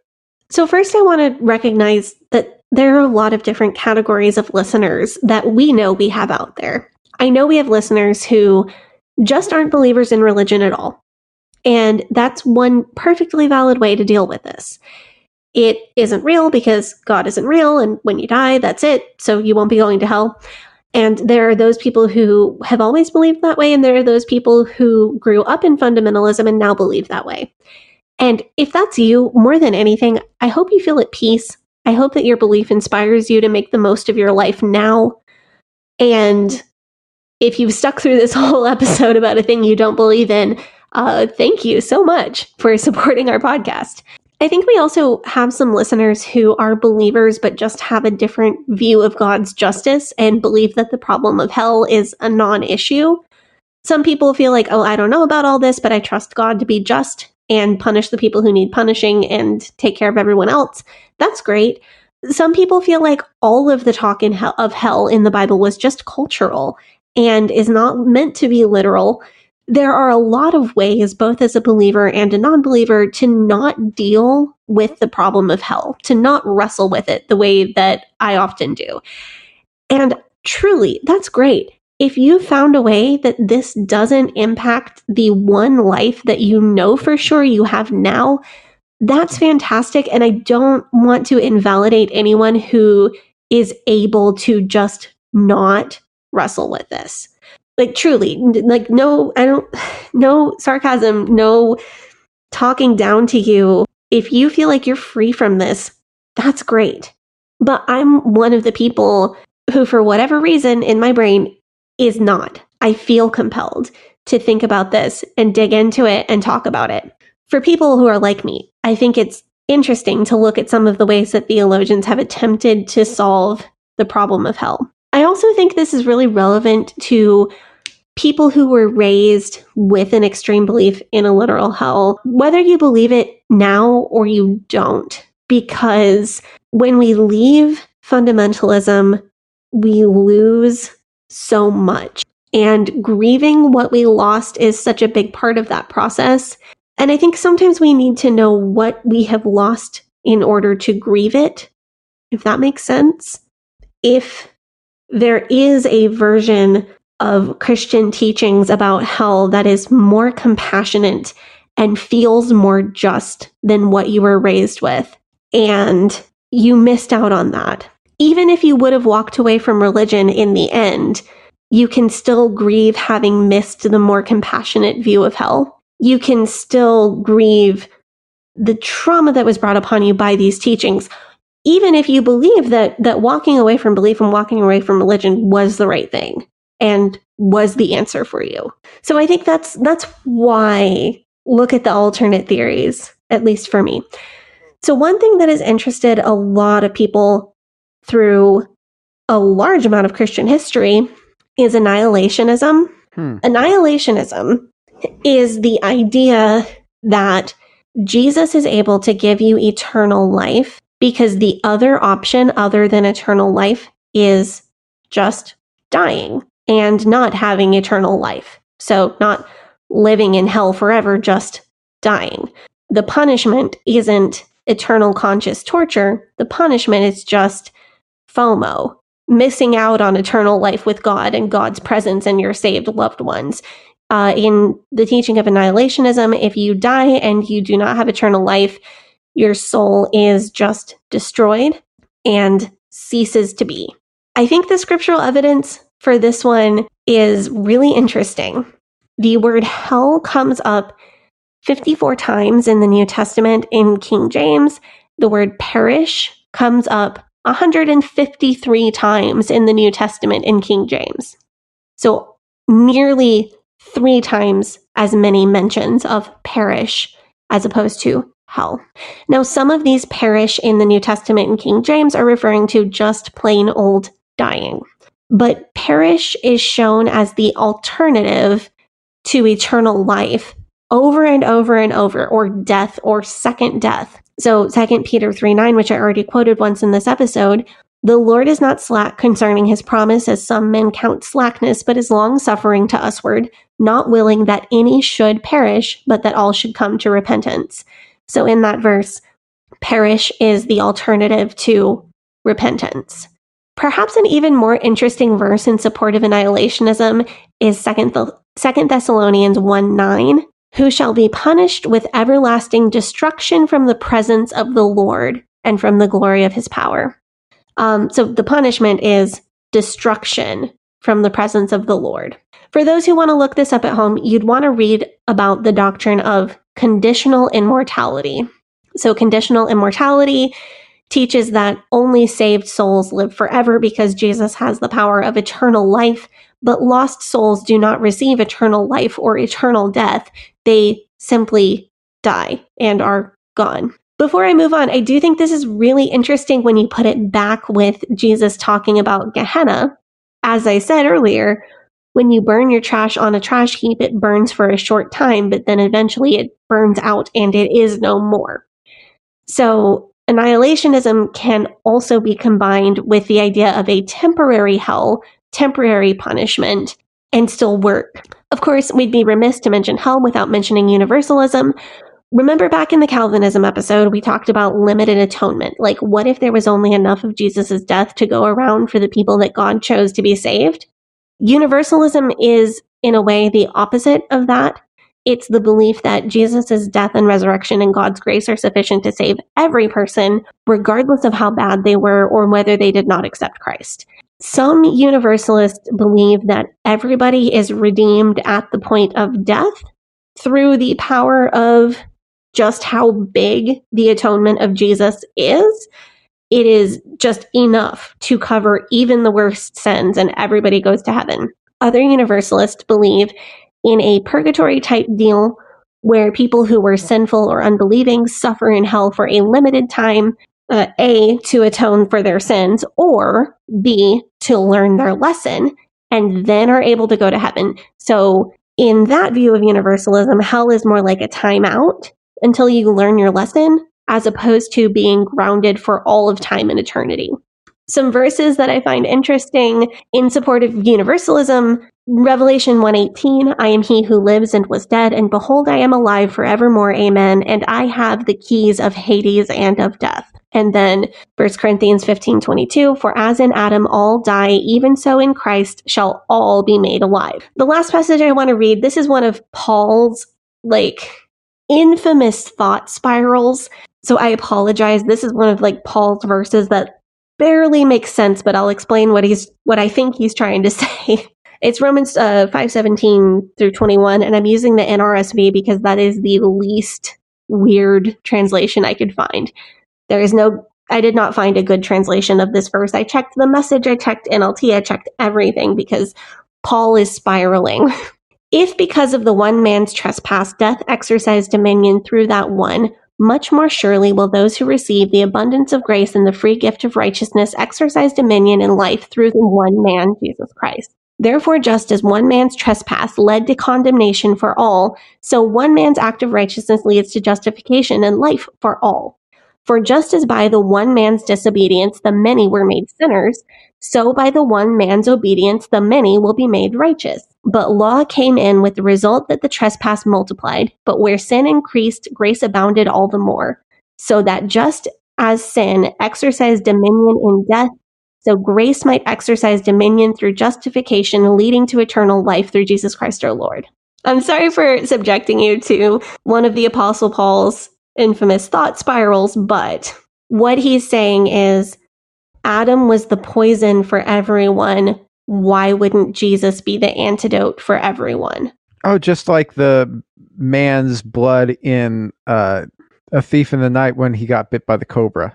When Jim got bit by the cobra. If everybody had been bit by by the same cobra, there was enough of that one guy's blood to dose everybody in the world. Would the doctor withhold the antidote from some people, whether they asked for it or not? If somebody didn't know that the antidote exists, wouldn't they still be able to get it? If the doctor knew? I mean, depends on how their health insurance situation was, if they had a copay, if they had a... The idea of universalism is Adam's sin was big enough to mess us all up, but isn't Jesus' death enough to fix it all for everybody? The only issue I have with universalism is that there kind of seems like there's a consent problem, because some people might live such a life on earth that they would say something like, if there is a God and if God is able to redeem me, I don't want to be redeemed. You could look at that from a universalist point of view as well. They just don't know what's good for them, and they just don't know that God's real, and they just don't know that hell's real, and God will talk them into receiving salvation, or God will just give them salvation and they'll get over it. But that feels wrong to me, because if God is strictly the Christian God as portrayed only in the Bible and not in any other religion or philosophical belief, it feels kind of icky for the Christian God to be taking all of these other people and forcing them to believe in him after death so that they can go to heaven. It feels a heck of a lot less icky than God sending people to hell because they believed in something different. It's better than that. It's way better than that. But it is kind of a little bit icky to me still, and I still need more research on it, which is why I've referred to myself as a Christian humanist, or as a conditional universalist, or as a pseudo-universalist, because that's kind of where I find myself. Theologically, I really see a lot of merits in universalism. However, the consent issue is tripping me up at the moment, and I don't quite know where I'm going to land. I mean, you didn't consent to being born. Right, exactly. So do you have to consent to being born again? Or is it the kind of thing where you die and then when you see God, you get it and you do want to be redeemed, so you do consent? And universalism is just because there isn't anybody who doesn't consent once they get in that position. I'm seeing the parallels in this where you're like, well, the most important thing is consent, just like how the fundies are like, obey your father. The obedience is more important than the actual biblical literalism. Like when we were talking about that, it's funny just to see what their theology is based on, what they prioritize. Mm-hmm. Yeah, I don't like the idea of like somebody like you. Obviously, I don't believe that somebody like you gets sent to hell by the Christian God because you didn't believe in Jesus. Oh, thank you. I think there's something better than that. I don't know what it is, but there's something better than that. I also don't believe, though, that so let's say we both live to be 95 years old and then we die. And God is like, okay, Gavi, you didn't believe in Jesus, but that's okay. You tried to be a good person. All of your sins are able to be redeemed. All you got to do is believe in Jesus now and come into heaven. And the idea that God would magically change your mind to make you believe in Jesus so that you can go into heaven and hang out with me is kind of icky to me also.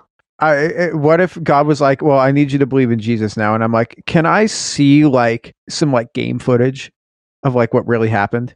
Yeah. That's kind of I'm like, can we get can you, you know how in Harry Potter, they've got the pensive and you can do memories and then go into the pensive and walk around and watch people's memories. And I'm like, can I do that for Jesus? Because if that's the truth, just let me see it with my own eyes. And if he's for real, then I'll be like, you know what, bet I was wrong. And see, in Christian theology, that should be perfectly fine because one of Jesus's apostles did not believe that he was raised from the dead until Jesus literally let him put his finger through the hole in his hand. I do think it is very interesting, though, that whenever...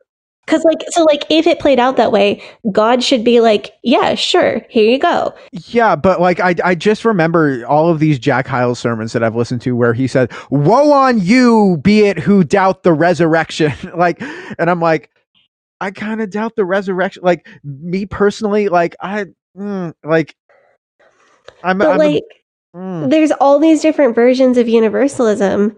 And is it, God...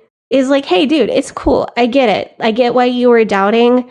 Do you want to go into heaven? And you're like, yeah, I totally do. And God's like, cool, let's be buds. I would say, what are my other options? Or is it God okay, but you have to say you believe in Jesus now? Or is it God Calvinism style going into your brain and magically making you believe in Jesus? And that's what I have an issue with. I can't imagine a world in which believing in one guy is either the ticket or not the ticket. That just seems so it just feels so reductive to me. Yeah, and even if that guy being the Son of God and dying, which is substitutionary atonement, was the thing, wouldn't his atonement be enough whether you believed or not? But that still kind of forces people to go to heaven through Jesus, even people who would specifically say, while alive, I don't want that. So the last one I want to mention is kind of out there and not quite as well supported in the scripture, but I like it because it solves some of my issues with universalism, and it aligns really well with the God that a lot of people might hope to encounter if they were to die and find themselves in the presence of a God. Relational hell, which I mentioned earlier.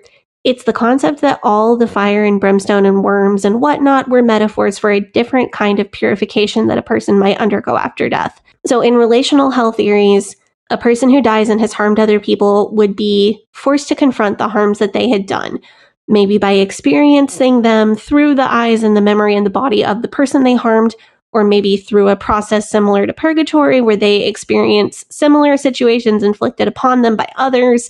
However it happens, they truly experience the gravity of the harms that they have done, and they are given the opportunity to repent. This one I like because it says a lot about the grace of God, because it implies that God is also experiencing the full extent of the harms that we cause to other people. And God says to the sinner, I knew all of these sins and the harm that you caused. I experienced them along with your victims the first time you caused them. I experienced them along with you as you confronted them. But even knowing the full extent of every harm you caused, I want to forgive you. Will you accept that forgiveness? And this really appeals to me. I've talked about this before because as terrifying as it is to think about confronting every harm I've ever done to someone, it kind of feels satisfying as well. The opportunity to actually repent of every harm I have ever done, even the ones that I don't know about now while I'm alive. Again, it's terrifying, but the concept of getting through that process to the other side seems very freeing. I think this is a neat philosophical out to full universalism, because I think there are very few humans who by nature would experience such an experience where they actually were confronted with every single harm they had ever done in its full extent and choose not to repent and be redeemed. But I think there maybe a person does exist who is so hardened by their cruelty towards other people that they could go through that experience and decide against redemption or repentance. So it's a neat workaround to my consent issues with universalism. It also solves the problem of limited atonement and the problem of grace, because it affirms that atonement and grace are far beyond sufficient for every sin of the human race, that humans are not able to stop God from offering this actually infinite grace and forgiveness. And it solves the consent issues with universalism because people could ultimately not consent to be forgiven. Like I said, it's not so well scripturally supported, but there is Daniel chapter 12, verse 2 and 3. And many of them that sleep in the dust of the earth shall awake, some to everlasting life, and some to shame and everlasting contempt. And they that be wise shall shine as the brightness of the firmament, and they that turn many to righteousness as the stars forever and ever. So like butterfly effects too. So like, you were mean to this person, and then that caused another person to be mean to that person. But also like, that's kind of like you would just have to watch all of human history over and over and over and over and over again. Or maybe that's just what we're experiencing now. Yeah. So this is where you get into like all sorts of different things, including the tiny percentage of Christians who believe in reincarnation. But we don't have time for that today. That's wild. Thanks. Do you have anything to say to kind of wrap this up? Yeah.